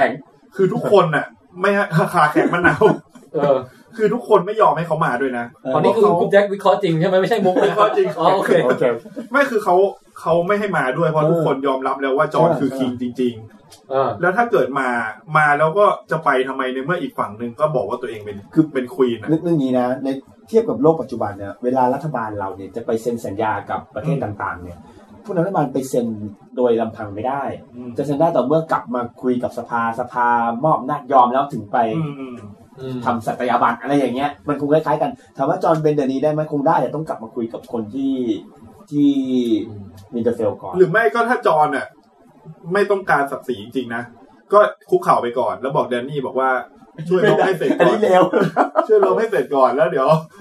ค่อยว่าอย่างนี้มีคนบอกว่าเปรียบเทียบว่าอันนี้คือคำที่จอห์นเคยพูดกับมันส์ผู้นำKing in the North King Beyond the Wall ใช่ไหมคือพี่รู้สึกว่า เงื่อนไขมันต่างกันคือตอนนั้นยังไงนะพี่คือเขาถูกล้อมอ่ะคือเขาถูกล้อมโดยทัพของสแตนนิสแล้วก็บอกให้แมนส์เนี่ยบอกว่าพี่แมนพี่ยอมจำนนต่อสแตนนิสเถอะไม่สแตนนิสมันฆ่าทุกคนอ่ะเบนดานีเถอะอันเนี้ยคือเราคุกเข่าเพื่อให้ลูกน้องรอดอ่ะมันไม่เหมือนกับเราคุกเข่าจำนนแล้วลูกน้องเราเลิกเชื่อเรามันไม่เหมือนกันแต่ว่าคุณกวินก็บอกหมายถึงแมนของไอ้แมนสไลเดอร์เนี่ยที่มันไม่ยอมคุกเข่าเนี่ยมันไม่ใช่เป็นเรื่องของการนำมันเป็นเรื่องของว่าอุดมการณ์ของเขาคือเสรีชนมันเป็นเรื่องอุดมการณ์เขาไม่เสรีชนไม่คุกเข่าให้ใครแต่จอห์นเนี่ยไม่ได้มีอุดมการณ์แบบนั้นมันไม่เหมือนกันคนละอย่างกันน่าสนใจนะก็หลังจากคุยกันในถ้ำเสร็จก็เป็นสุดท้ายที่เราจะพูดถึงในวันนี้แล้วก็คือจอห์นก็เดินออกมาแล้วก็คือรู้สึกจะเวลาผ่านไปแป๊บนึงแล้วก็เดินออกมาแล้วมีเรือลำนึงล่องมาแล้วคนที่ลงจากเรือลำนั้นมาก็คือตีออนเกรย์จอยแล้วก็แบบยืนจ้องหน้ากันนี่เป็นอีกหนึ่งรียูเนียนนะพี่ใช่รู้สึกไงบ้างฮะคือก็มีความรู้สึกว่าคือพี่มีความรู้สึกว่าเกรย์จอยเนี่ยหรือว่าทีออนเนี่ยเขาคงมีบทบาทสำคัญมากๆต่อไปในอนาคตอย่างใดอย่างหนึ่งเพราะชีวิตมันผ่านประสบการณ์แบบเยอะมากแล้วตัวความนี้มันมีความสำคัญที่จะแบบพลิกเรื่องบางอย่างคือเคยรักกันมากเคยไว้ใจกันมากแล้วก็ทำเรื่องแบบคืออยู่ร่วมโลกกันไม่ได้แต่ว่าทีออนน่ะดูถูกจอนนะในซีซั่นแรกคือเหมือนกับว่าเป็นคนที่คล้ายๆกับว่าเป็นลูกน้องสมรสไม่ใช่ที่นี่หรอกที่จอนบอกว่าเชียวบอกว่าจอนไม่ใช่เจ้านายเขาฟังแล้วใช่นึกออกแต่ผมอ่ะนั่งคิดอยู่พักใหญ่เลยนะว่าจอนมันรู้อะไรเกี่ยวกับการทำของทีออนบ้างตรงคือรู้ทุกอย่างแล้วรู้เลยใช่เจอซันซ่าแล้วนะก็คือรู้แล้วว่าเป็นหักหลังรอบตอนนั้นแล้วก็ยึดวินเทอร์เฟลเผาแต่เรื่องเผาน้องเขาทำดีนะเพราะเขาไม่ได้ฆ่าน้อง2คนใช่ไหมจริงทำดี2อย่างนะไม่ได้แต่ก็ยังฆ่าเด็กอินโนเซนต์อยู่ดีซึ่งก็คงได้แต้มลบในสายตาจอนอยู่ดีคือในโลกของเกมวัฟโชนเนี่ยฆ่าพวกนี้แค่นั้นถือว่ามันไม่มีชื่อไม่มีชื่อพูดมาตอนแรกโอเคแล้วก็แต่จอนแบบว่าบอกที่ยังมีชีวิตอยู่ได้นี่เป็นเพราะแกช่วยสันซ่าไว้ไม่งั้นนี่มีเรื่องนะแล้วตีออนก็ได้แต่แบบช็อตนี้น่าสงสารมากสงสารแต่คือผมรู้สึกว่าพอแล้วแหละกับไอการที่แบบตีออนในโหมดที่แบบไปไหนก็โดนคนดูถูกคนแบบผิดหวังซ้ำแล้วซ้ำอีกไอขี้ขายคำแล้วที่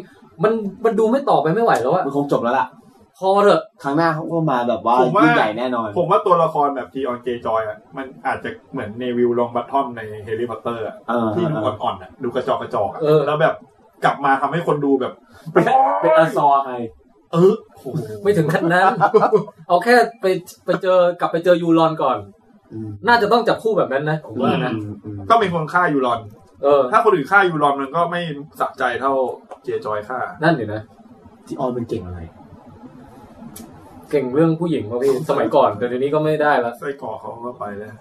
ไม่เขาก็กลับมาแล้วนะเดี๋ยวได้เจอเจเวอร์แต่คิดว่าเขาคงแบบว่านะทำอะไรสักอย่างหนึ่งแล้วน่าจะหมดโหมดอย่างที่แทนบอกละ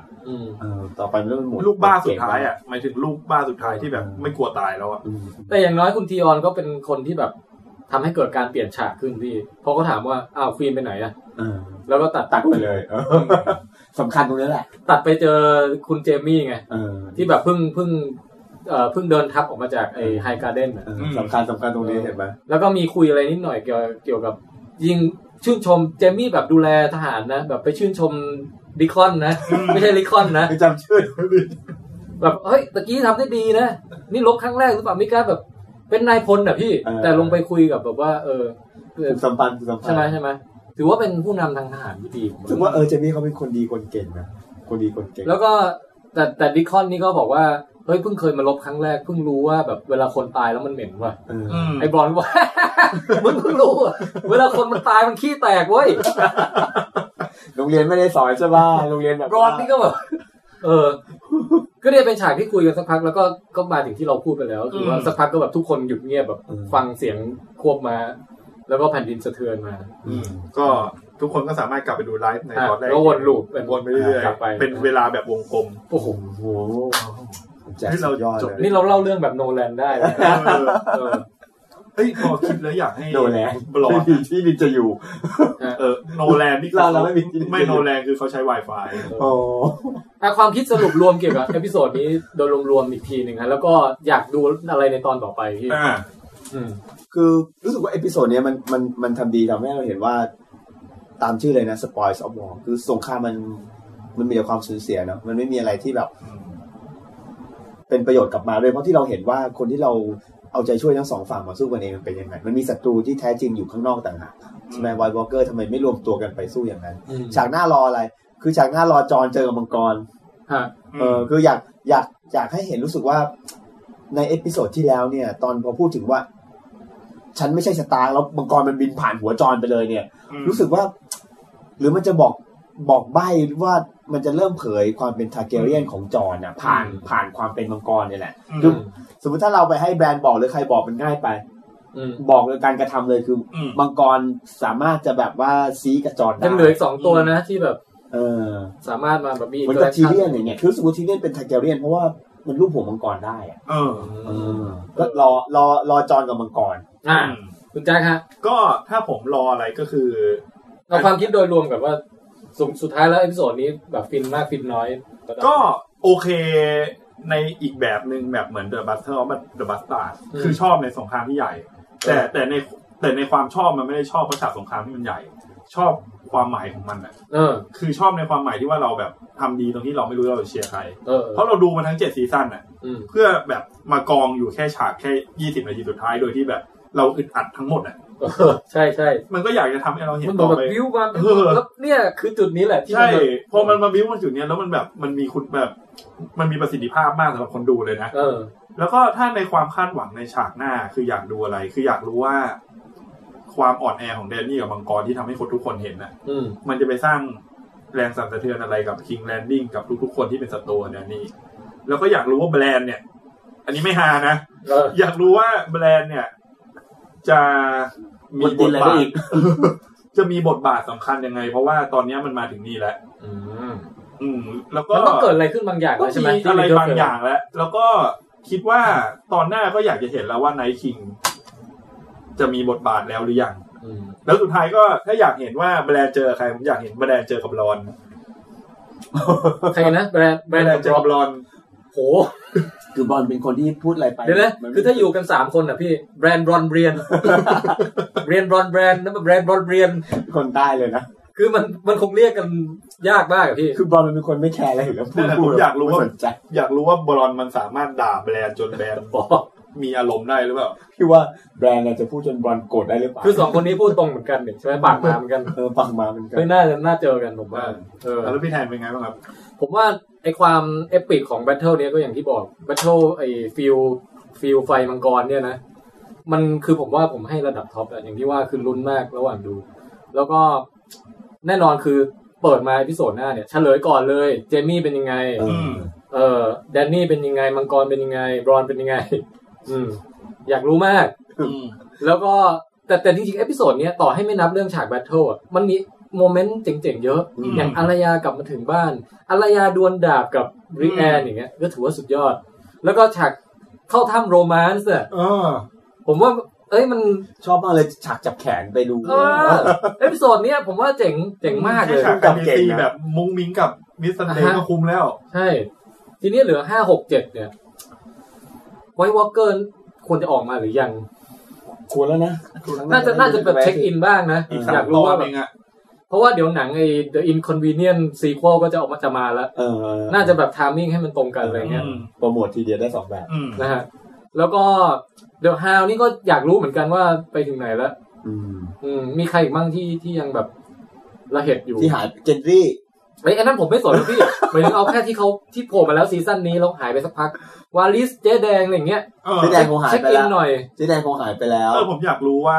วาลิสอย่างที่ผมบอกตอนที่แล้วอ่ะว่าดูจากใบหน้าในการพูดบางอย่างที่มันกลายเป็นว่าจากคนที่ดูไม่มีพิษมีภัยอ่ะมันดูมีความคลางแคลงอะไรบางอย่างในการพูดกับเจ๊แดงตอนนั้นลุงหมีกับแซมเช็คอินหน่อยจริงๆไม่ได้อยู่ด้วยกันแล้วนะแต่ว่าแต่ละคนเนี่ยลุงหมีก็น่าจะเดินทางมาจะกลับมาเจอแดนนี่แล้ว แซมนี่ก็น่าจะได้ข้อมูลอะไรจากกองนั้นไปคัดลอกหนังสือแล้วแบบอาจจะสะดุดเจออะไรบางอย่างน่าสนใจวิธีฆ่าไวท์วอล์กเกอร์แบบไม่ต้องใช้ดราก้อนก๊าซวิธีการใช้งานแบรนด์อย่างมีมารยาทก็เป็นคู่มือการใช้งานแบรนด์ด้วยวะคือ i11 แล้วก็ใครไอพวกแก๊งตัวประกันไม่ใช่ตัวประกันนักโทษเอลาเลีย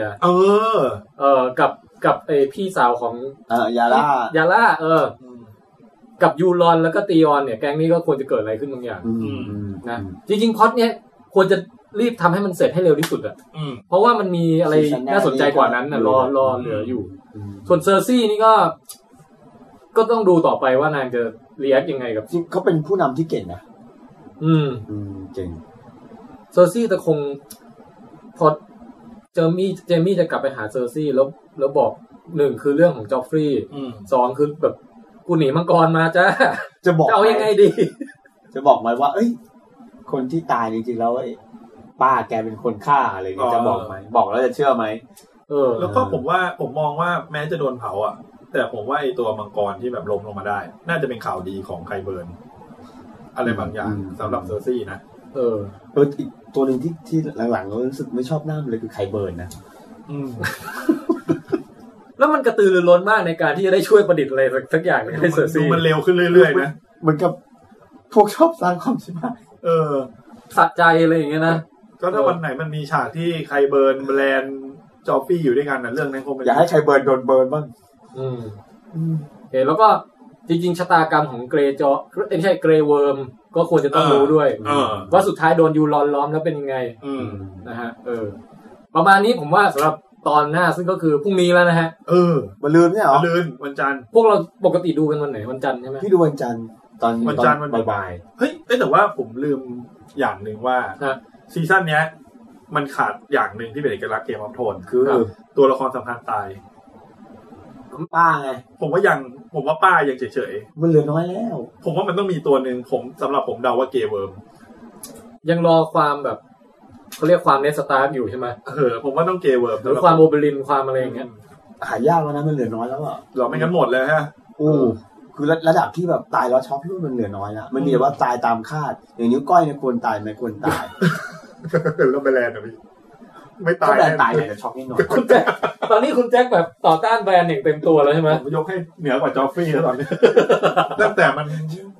ไม่รู้สึกรู้สากับชอบคนมีมารยาท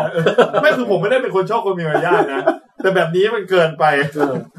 ก่อนจะจากวันนี้ฮะไหนดูคอมเมนต์สักหน่อยเมื่อกี้ไม่ได้อ่านมันยาวเลยนะคิดว่ามังกรจะตายยังไงครับคิดว่ามันจะตายเหรอไม่คิดว่าจะตายด้วย